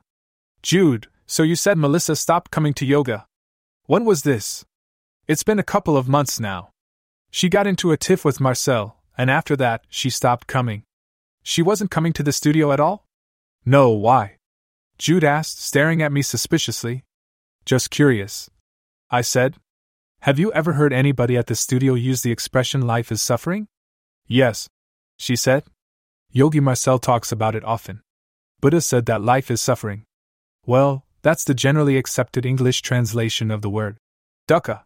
Dukkha means several things, but pain, suffering, and dissatisfaction are all related to it. It's part of the Four Noble Truths of Buddhist teachings. Why? Are you interested in Buddhist philosophy now? Very interested, I said. I paused, then asked the million-dollar question. Do you think it is possible that Melissa was having an affair with Marcel? I dreaded her reaction, so I was surprised when she didn't react at all. She just sipped her coffee, then calmly responded. No. Not a chance. What makes you so sure? I asked. He swears to me nothing ever happened between them, and I believe him. Jude, I began. You are too trusting of people. You have no reason to just believe what he tells you. Bill, Jude replied. There's more to why Melissa and I aren't friends any more than I told you. I didn't want to upset you, so I didn't tell you everything. I felt that familiar pain in my gut starting again. Go on, I said, bracing myself for what she would say. Melissa was obsessed with Marcel, like a groupie. She followed him around like a puppy dog and was jealous if he spent any time with any of the other women in the class or gave anyone his attention. I asked him at the time if they were having sex, and he swore they were not. He told me she had come on to him many times, but he rejected her advances. It got so bad that she freaked out at me when I had a private lesson. She accused me of fucking Marcel. Jude stopped. She was blushing and avoided eye contact. Were you? I asked. Bill, she snapped. I told you he's never touched me. Right, go on. I told Melissa the same thing I just told you. It seemed to satisfy her, and she calmed down. That's when it got weird. She asked me if I wanted to have sex with Marcel, and she suggested that she and I have a threesome with him. I got really pissed at her for suggesting something like that. No friend of mine would try to get me to cheat on my husband. After that, Marcel threw her out of the studio, and I've not spoken with her since. I was studying Jude's body language, trying to decide if I believed her. I did. I dropped the subject. I also knew that soon the news about Melissa hit the media out, and Jude would find out. She would figure out that I already knew and would be furious that I had not told her. I took a deep breath to prepare myself, then proceeded. Jude, Melissa is dead. That got her attention. What did you say? She asked, in shock. Melissa is dead, I repeated. I swallowed hard and added, she was murdered. Oh my God! Jude exclaimed. When? How? I raised my hands. I can't get into the details, honey. We think it might be related to the string of rapes I've been investigating, but we're not sure. Some things about it don't fit, and it looks like Melissa may have been meeting a lover. A lover? She repeated, aghast. Then, it seemed as if the pieces of the puzzle fit together, and her brow furrowed. Wait! Is that why you were asking about her and Marcel? You think he may have had something to do with her murder? I could tell Jude was pissed. I'm just doing my job, Jude, I told her. I have to look into every possible situation. I know, she said, her voice softening, as she put her arms around me. I'm sorry I snapped at you. We hugged for several moments. I allowed myself to just hold my wife and not think about what she may or may not have done with her yoga instructor. I love you, I whispered, as I fought to keep from sobbing. I love you too, Jude whispered back. Chapter 14. I hadn't slept in 30 hours when I walked through the doors of the Happy Life Yoga studio. Jude's car was in the parking lot, so I expected to run into her, but the studio was empty. I noticed a class schedule on the wall and checked. The next class was in about 45 minutes. The place was oddly quiet. In the back, next to the restrooms, I found a door with a sign that had the word private written on it. I assumed that it was Marcel's office. I knocked loudly on the door, then tried to open it. It was locked. A couple of minutes passed, then I heard someone unlock the door. It opened, and Marcel stepped out, immediately closing the door behind him. Bill! He exclaimed loudly as if he were surprised to see me. Either that, or he wanted to alert Jude to my presence. What are you doing here? Are you looking for Jude? No, I replied. I actually need to talk to you about something important. Do you have a few minutes? He hesitated. Sure. Can we go in your office? This is a delicate matter, and I need to speak to you in private. He looked over his shoulder at the office door for a few seconds. Yeah, of course. Just one moment, please. I was just doing a private lesson. Can you give me a moment? I could feel my blood starting to boil. My wife was in his office, and he was trying to delay my entry. He opened the door a crack to step in without me, but I pushed my way past him. I don't have a lot of time, I explained as I barged in. Jude wasn't there. The office was empty, but I could smell my wife's favorite perfume still lingering in the air. Marcel sat down at his desk. There was a large sofa next to it, and an open area on the floor with 2 yoga mats rolled out. I was pretty sure one of them was Jude's. How can I help you? he asked as he leaned back in his chair. Marcel didn't know I was a cop. Jude made a point to not tell her friends and associates. It wasn't that she was ashamed of my profession, but she didn't like the way it made people behave. They acted differently when they knew what I did for a living. I knew Martinez would be coming by to interview him, so I used the time to do a little digging. Well, do you remember our conversation at our party? How I had asked you to keep an eye out for anybody trying to seduce Jude? Yes, you asked me to spy on her for you, he said with the same smirk as the night of the party. I have nothing to report really. I've not seen anyone flirting with her. I'm just worried more now, I said as I looked around his office. I spotted a security camera mounted on the wall. It was aimed at the sofa, not at the door or the desk, which struck me as odd. Especially after hearing about Melissa, I added. Yeah, that's horrible news, he replied, not revealing any emotional response. Jude told me this morning. How sad for her family.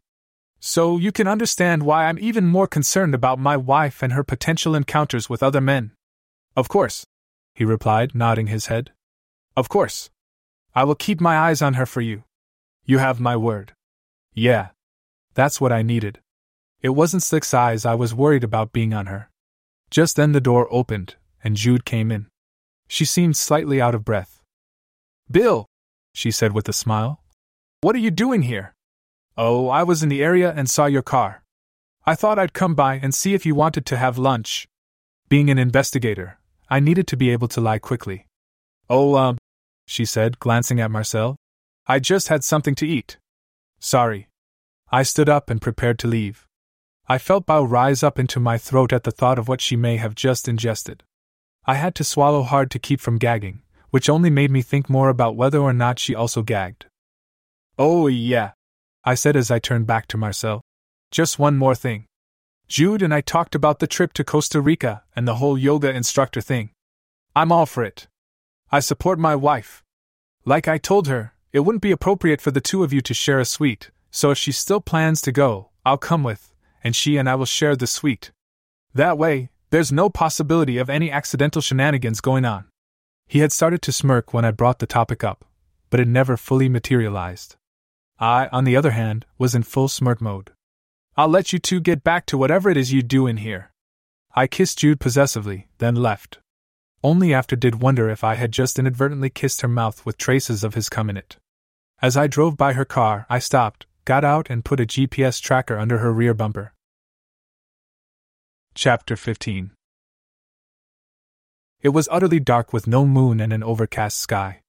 That and the black clothes, gloves and ski mask helped to make me nearly invisible as I snuck through the woods behind the strip mall. I had my eyes locked on the security camera on the corner of the building as it slowly rotated back and forth. I waited until it was pointing in the opposite direction and bolted across the pavement to the back door of the Happy Life Yoga Studio. Fortunately, the corner of the building and a large garbage dumpster helped block me from the camera when it panned back my way. I quickly disabled the security system, then picked the lock. I opened the door and silently slipped inside. I was in a small curtained alcove in the back of Marcel's private office. Well, that's how Jude was able to get out when I visited earlier that day. She must have dodged out the back door and run around to the front. Nice move for someone trying to hide her behavior. I stayed close to the back wall of the office, then used a broom to knock the cheap security camera off its mount. It was a Bluetooth camera that streamed its display out to the clouds somewhere. I stomped on it until I was confident it would stream no more, then I sat down at Marcel's desk and inspected his computer. I was hoping that Slick was not very worried about physical security. I nudged the mouse, and the computer screen came to life showing a Windows desktop littered with folders. So much for physical security. I scanned the desktop folders and found one named Cam Shots. Could he have made it any easier? I opened the folder and found it littered with subfolders, each named for a different woman. It seemed that Marcel was meticulous and well organized. I took a USB thumb drive off my keychain and inserted it into an open slot on the front of his computer, and dragged a copy of the folder onto it. As I scanned down the list, my heart stopped when I saw a folder named Jude. I opened it. It was filled with a mix of still photographs and video clips. I set the display to show extra-large thumbnails so that I could see a quick preview of all the files. Most of them were pictures of Jude in varying degrees of dress and undress, pictures of her in the ladies' room checking herself in front of the mirror, pictures of her on the toilet. This motherfucker must have cameras in the dressing room and bathroom too. Son of a bitch. I saw a thumbnail picture of Jude sitting on the toilet and double-clicked it. It was a 3-minute-long video clip of her walking in, pulling her yoga pants and panties down, sitting, doing her business, wiping and pulling her pants up. He even recorded her washing her hands afterward. My blood was boiling. I didn't have time to go through all the videos, so it would have to wait until I got home. My quick search did reveal a couple of photographs that confirmed my darkest suspicions. I exited the folder and did a quick search of his desktop and hard drive. I didn't find anything else of interest, so I reopened the Cam Shots folder and quickly scrolled down. I found what I was looking for under M. I opened the folder named Melissa. There were 10 times as many files as in Jude's folder and a large number of videos. I scrolled down and down, then went back and sorted by recent date. The first file was dated 2 weeks before her death. I double-clicked it. A video began to play showing the empty office. Within seconds, Marcel appeared, followed by Melissa. They stood in front of the sofa and started making out passionately. Within 30 seconds, they were both stripping. I fast-forwarded near the end and saw Marcel's naked ass bouncing up and down with Melissa's feet wrapped around his hips. In all my years of detective work, this was the closest thing to a smoking gun that I'd ever found. The only problem was I couldn't use it, not without a warrant. I exited the video and closed the folders, being careful to leave things the way I had found them. I yanked the thumb drive out of the computer and started to reattach it to my keychain. I thought about it for a second and shoved it deep into my pocket instead. I didn't want to take any chance of losing it. I searched the rest of the desk and gave the office a once-over, but found nothing of interest. I'd been inside the office for about 10 minutes and knew I needed to get my ass out of there. It would be obvious someone had broken in when Marcel came in and found the camera smashed. I made my way back out the door, locking it behind me, then knelt by the dumpster until the camera panned away before sprinting back to my car and driving home. On the way, I called Martinez. "Bro, you better have a good fucking reason for calling me so late," he grumbled. "You take care of that problem? Need to go to see Pancho?" "No, but I may have come into some evidence that can link Marcel to at least one victim, maybe more," I explained as I pulled into my driveway. "What kind of evidence and how did you come by it?" he asked. "Well, let's just say we can't use it in court, but if we can get a warrant, I know where to look now. The fucker has hidden cameras in the women's locker room and bathroom. We can get him off the street with charges for that at least. We need to invent enough probable cause to get a judge to sign off on a search warrant. Did you find out anything?" "Yeah, good news on that. I went back and spoke to Angela Chambers. You were right. She was a student at Happy Life Yoga Studio for a few months. Get this. She said she had to quit because her old man caught her fucking your buddy, Slick. That's 2 victims connected to Marcel," I said. "That's not enough for a warrant. We need more. Go back and talk to each of the victims. Find out if they ever had any contact with him or the yoga studio. Also, go out and interview Marcel about Melissa. Get a list of all their customers for the last year. Tell him it's to look for possible suspects or some shit. You got it. How are things with Jude?" She took the news about Melissa pretty hard. They weren't on speaking terms, but they were best friends for years. It has to hurt. She fuck him yet? Martinez asked with a chuckle. "You know you're an asshole," I said, ignoring his question. I didn't tell him about the pictures I found. "Yeah, I know," he admitted. Chapter 16. "You told me you never touched Melissa," Jude exclaimed as she turned on her yoga instructor. "Where the hell did you get that?" Marcel demanded as he pointed to the photograph of him fucking Melissa. His accent was gone. "Remember the break-in at your studio?" I asked, grinning broadly. "You son of a bitch!" he snapped. "You fucking lied to me?" Jude shrieked. "All this time you were lying? I trusted you." She turned to me with tears running over her cheeks. "I'm so sorry. I'm a fool." I flipped over several more photographs. It showed Marcel fucking Melissa on several occasions. It seems they were going at this for a long time. He likes to take pictures of all his encounters. I've seen them all, including the ones of you. "Me?" Jude shouted. "We never did anything." "Jude, this is really not about you right now," I told her. "We'll deal with your indiscretion later." "Do you know who this is?" I asked, turning over another photograph of Marcel with a mystery woman. That's Angie, Jude announced. You fucked Angie too? I turned over several more photographs. Oh my god, did you fuck every woman in the class?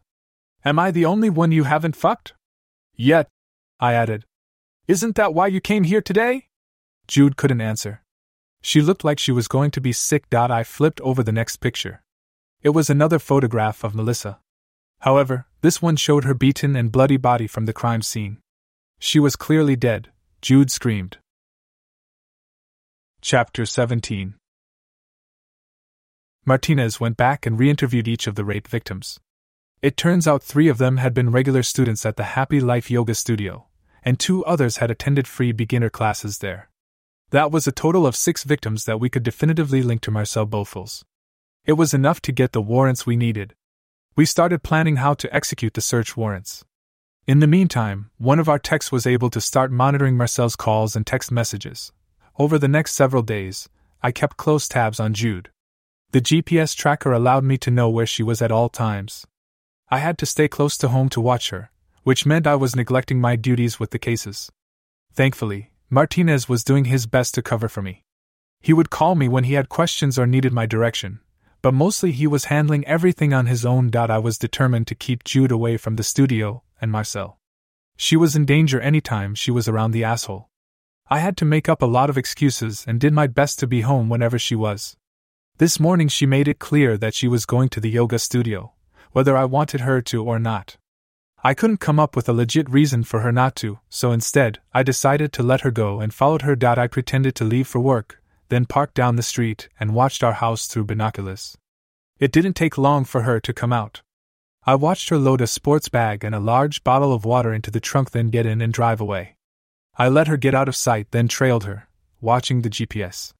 She went directly to the strip mall and parked in front of the Happy Life Yoga Studio. As I waited for her to come out, my work phone buzzed. It was Martinez. I answered it abruptly, figuring he had some update on the case. We were expecting the DNA results from Melissa's rape kit and the crime scene. Yeah?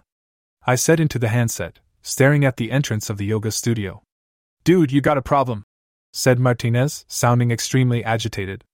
Jimmy, the computer tech, he picked up a call from Marcel to your wife a little while ago. They're going to a hotel to fuck. You need to do something. Are you sure? I asked, feeling my blood pressure skyrocket and my pulse quicken. Yeah, no doubt about it. Jude's supposed to meet him at the studio, and then they'll head to the hotel together. You don't have much time. Thanks, I said, checking to make sure my gun was loaded. It was a nervous habit. Of course, it was loaded. I think I may need to meet your cousin later today. Yeah, I was afraid you'd say that, Martinez replied. You need to keep your shit in check, bro. The captain has been up my ass already about you.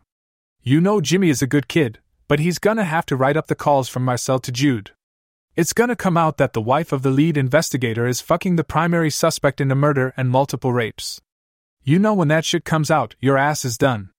If you do anything stupid now, they'll know it was you. You gotta just get Jude out of the situation and steer clear. Don't fuck up. Fuck. The news that Captain Hayes was concerned about me was worrisome. Martinez was right though. Jimmy had no choice but to report Slick's call to my wife and their planned lovers' rendezvous. When Hayes found out, he would take me off the case, at a minimum. This definitely threw a monkey wrench into my plans. If I took matters into my own hands, they would know it was me. I couldn't see any way out. How sure are we that it's him? I asked, seeking the confirmation that I needed. You know as much as I do, Martinez shot back. He looks good on the rapes. We are pretty sure he did Melissa. Let's just say, I wouldn't want that motherfucker anywhere near my wife. Eddie, I said, using his first name, which I never did. Whatever happens, you stay clean. You don't know shit about anything, you got me? Bro, what the fuck are you doing? He asked. I gotta go. I gotta do this. You've been a good partner. Bill, don't fucking. I hung up before he could finish his sentence. I turned the phone off.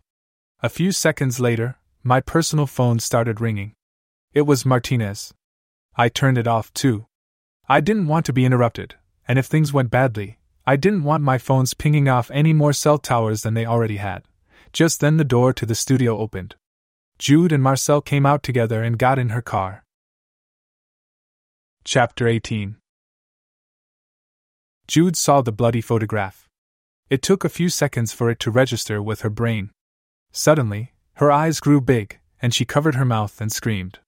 Marcel jumped up and tried to bolt, but I shoved him back into the booth, my gun pointed at his face. "Give me a reason, you sack of shit! Give me a fucking reason to pull the trigger!" I heard a woman cry out behind me. I turned to see the waitress staring at me, eyes fixed on my gun. I held up my badge. "I'm a cop!" I blurted out. The waitress slowly backed away, then ran into the kitchen. Shit. I wouldn't have much time now. She'd call 911 and cops would be swarming all over the place in about 8 minutes. "Bill! What are you doing?" my wife cried out. "He killed her," I declared. "He fucked Melissa, and then he killed her." Marcel raised his hands. "What?" he gasped out, trying to get away from me. "No way, man! I didn't kill her. I swear it. She was alive when I left. You left your DNA behind, Slick. You're going to get a lethal injection for this. We just met for sex, man, I swear it. We met every week to fuck. Why would I kill her? She was a good fuck. You got the wrong guy." I grabbed him by his hair and jerked him to his feet, then slammed him face first into the tabletop. "Marcel Beaufils, you're under arrest." I yanked his arm behind his back and snapped handcuffs on the wrists hard. "Anything you say, never mind." He tried to get up, so I elbowed him as hard as I could in between his shoulders, then twisted his free arm behind him and clicked the cuffs around his loose wrist. "Bill, what are you doing?" my wife asked. She seemed lost. Confused. Terrified. "Stay here and stay out of this," I told her. "Marcel and I are going for a little ride out to the countryside." "No, Bill," she cried. "You can't do this. He's not worth it. We didn't do anything. I love you, Bill. Don't throw away your life for this piece of shit. Stay here." I snapped at her. I pulled Slick to his feet and shoved him toward the door. He collapsed onto his knees. "Please. I didn't kill her," he pleaded with me. Now I was certain I smelled piss as a large wet spot appeared in the front of his pants. "I just love fucking married women. I didn't hurt her. I couldn't hurt anybody. Get up," I demanded as I dragged him by his cuffed hands. He stood, wobbly, and staggered forward as I shoved him through the door.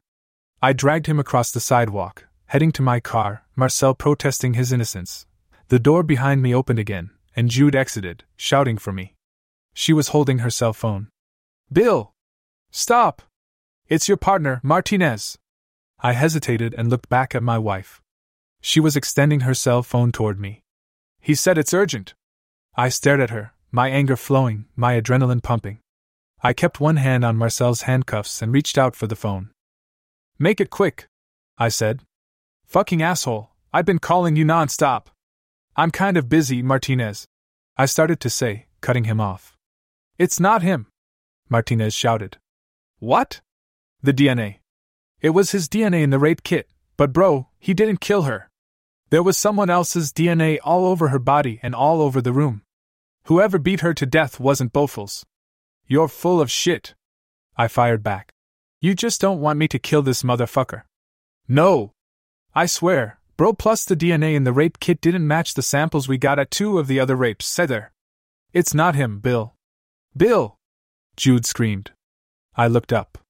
Everything seemed to move in slow motion. She was staring behind me. I spun as the first shot rang out. I felt the impact as Slick was hit, and the force of the bullet jerked his body out of my grasp. The second shot hit Slick in the forehead, making a distinct hole between his eyes and blowing the back half of his head off. I spun more, my hand instinctively going for my gun. Another shot rang out. I saw the shooter. Dave. I raised my gun. Another shot. I fired. We traded shots. I put a cluster into Dave's chest. He fired off one last round as he fell back, dead. I turned back as I landed on my knees. Slick was dead, sprawled, face down on the sidewalk. It hurt to breathe. "Bill!" I heard Jude calling to me. "You're hit!" She ran to me and threw her arms around my body as I fell backward. I looked up into the blue Texas sky before it was blocked out by the face of the one woman I've ever loved. She was crying. "No, Bill!" she called out. "Don't leave me!" I stared at Jude's face and smiled as everything slowly faded to black. Epilogue. I wanted to sleep. But a loud noise kept going off in my head, making it hard to stay in my dreamy state. It was a beep that resonated harshly between my ears. For a moment, I thought someone was calling my phone, nonstop. I opened my eyes. Jude was there. "Turn that fucking beep off!" I croaked out through parched lips. The sound that escaped didn't sound like words, more like scratchy groans. "Bill!" Jude gasped and clung more tightly to me. I felt her grip and looked down at her as she kissed my hand, her tears flowing freely. "Oh, Bill, you're awake!" I nodded slightly. Just then a bunch of people surrounded the bed and started poking and prodding me. I tried to push them away, but I couldn't find the strength to lift my arm. I closed my eyes momentarily, and when I opened them again, the room was dark. Everyone had gone, except for Jude.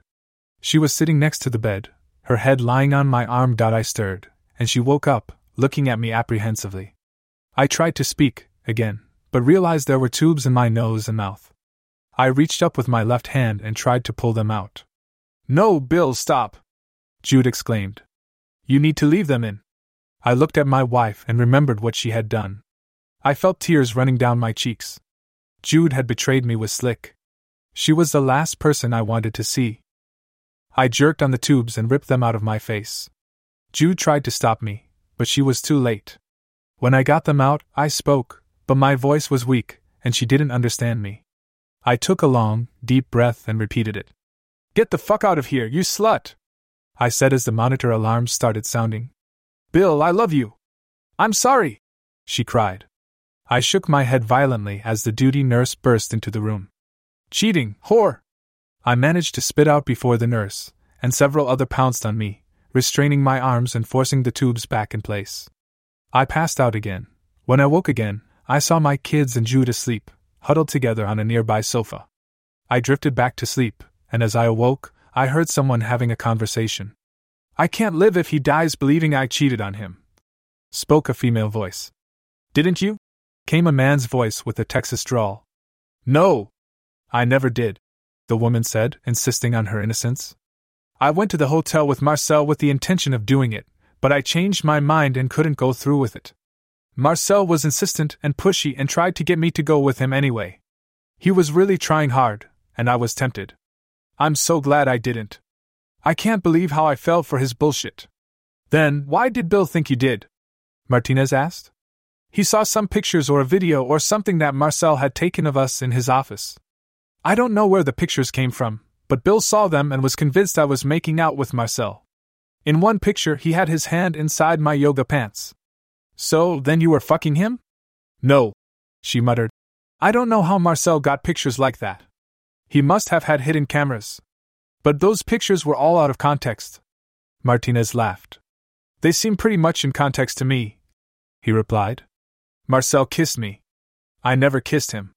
Every time he did, I pushed him away and told him to stop. But you don't see that in the pictures. You just see what looks like us kissing. But I swear on my kids' lives we never made out." "Then why was he fingering you?" Martinez asked. "He wasn't," she said, denying what I had seen with my own eyes. "After a private yoga lesson, we sat down on his sofa. He was giving me a foot massage. I was uncomfortable with it, but he insisted. Then he asked me if I wanted to learn an advanced yoga technique, called a yoni massage. I didn't know what it was. I said okay. He told me to relax and close my eyes. I did. Then suddenly, he shoved his hand inside the front of my yoga pants. As soon as I felt it, I yelled at him to stop and shoved him away. I was pissed, but he was able to calm me down and rationalize his behavior. I was embarrassed and decided to let it go. I never told Bill, because I was afraid he'd say I told you so. "You know he's never going to believe you?" Martinez said. "Hell, I don't believe you, and I'm not your husband. But it's the truth," Jude declared.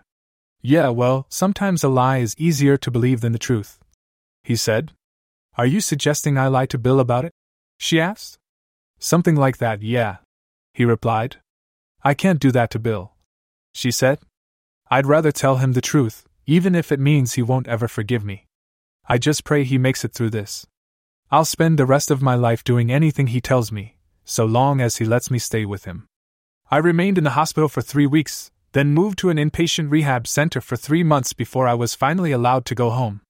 Jude stayed with me every day, even though I told her to leave, every day.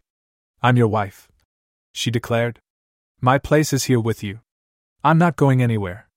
I didn't like it, but I knew I needed her help. I grimaced, then just to hurt her, I snapped. "Just so you know, the day I can take my first step on my own is the day I file for divorce." My words had the desired effect. I saw Jude suck in a deep breath and fight back her response. I could see tears in her eyes as she nodded. "I understand," she said softly. "Whatever it takes to get you back on your feet." I was determined to divorce her. In my mind, she made her choice. I refused to be second fiddle to anyone, especially that douchebag. I am no fucking cuckold. Unfortunately, I realized it may be a while before I could walk on my own. I was shot twice. Once in the chest and the second hit my spinal cord. I was partially paralyzed, and the doctor told me it was unlikely that I would ever walk again. What do doctors know, anyway? In the aftermath of the shooting, several things became clear. First, if I hadn't been badly shot, I would most likely have been fired.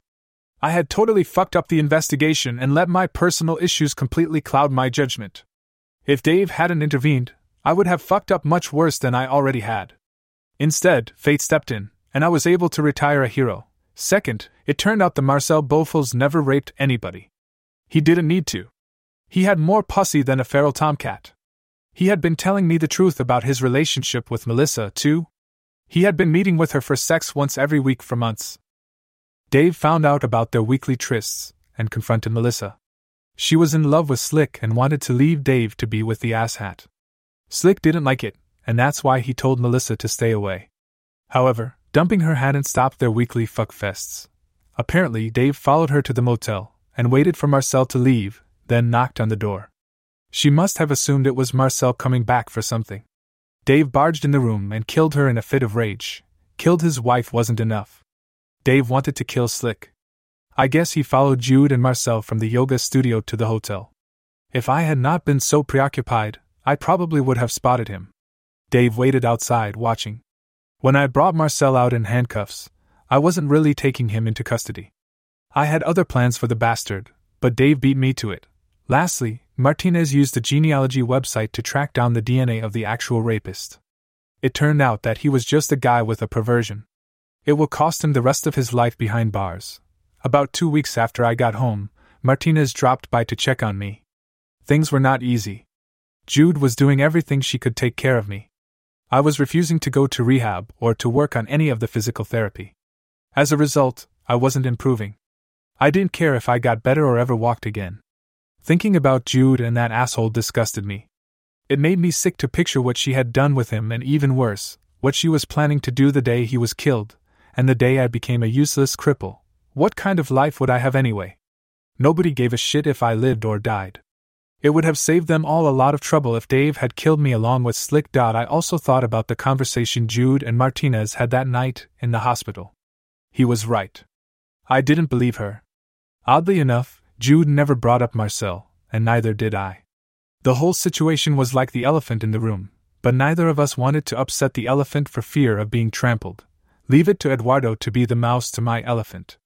"You know, she swears she didn't cheat on you," he told me when Jude left the room to get us some iced tea. "Yeah, I know," I said. "I heard the two of you discussing it when you thought I was passed out." "You heard the whole conversation?" "I think so." "And you don't believe her?" "No, I don't." "And you're never going to forgive her, are you?" "No." "Okay, then, you need to watch this." Martinez pulled out his phone and played a video. I recognized it immediately from Slick's collection. In it, Jude was talking to Marcel in his office about the trip to Costa Rica. Suddenly, he grabbed her and kissed her, just like I'd seen in the still photograph. But Jude slapped him and told him never to do that again. It was just like she had said. He played another clip. It was a bit longer. It was the scene where Marcel had put his hand in her yoga pants and seemed to be fingering her. She had told the truth. It happened exactly the way she said. Son of a bitch. It was a good thing Slick was already dead. Otherwise, I would have killed him. I sat in silence, crying until the muscles in my belly cramped. The next day, I asked Jude to take me to rehab. It was hard. I struggled to retrain my nerves, my muscles. But now, I wanted to get better. I was determined to do my best. 2 years later, Jude was holding my hands as I struggled to my feet. She stood in front of me smiling and stepped back. I grimaced and strained as my right foot lifted from the floor, extended forward and then lowered back down. I shifted my weight onto it, and managed to raise my left foot, moved it and dropped it. "That's it, baby," Jude said, encouraging me. "You can do it." She let go of my hands and stepped back again. I nodded and tried even harder. For the first time since the shooting, I walked slowly. 2 steps. Right foot. Left foot. I stopped, grinning at my wife. Until that moment, I doubted I could ever walk again. But now I knew I could do it. It was just a matter of time, hard work and a lot of pain for me to overcome this challenge.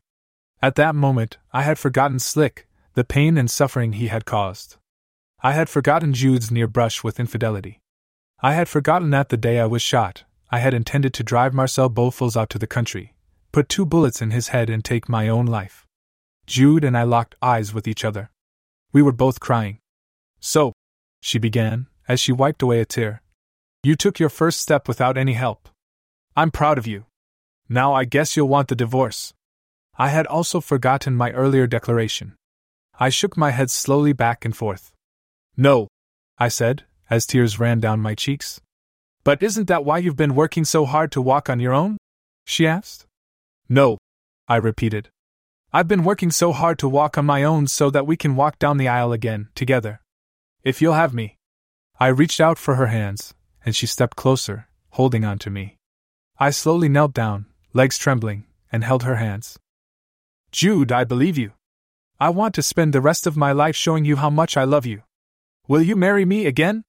"Yes," she screamed, then pounced on me, knocking me onto my back and showering me with kisses. I pulled her into my arms and kissed her, hard, lovingly, passionately. She seemed to melt into me as my tongue parted her lips and slipped between them. I took her hand and moved it down, placing it on my fully erect cock. "When did that start happening?" she asked, excitedly, gripping my cock through my sweatpants.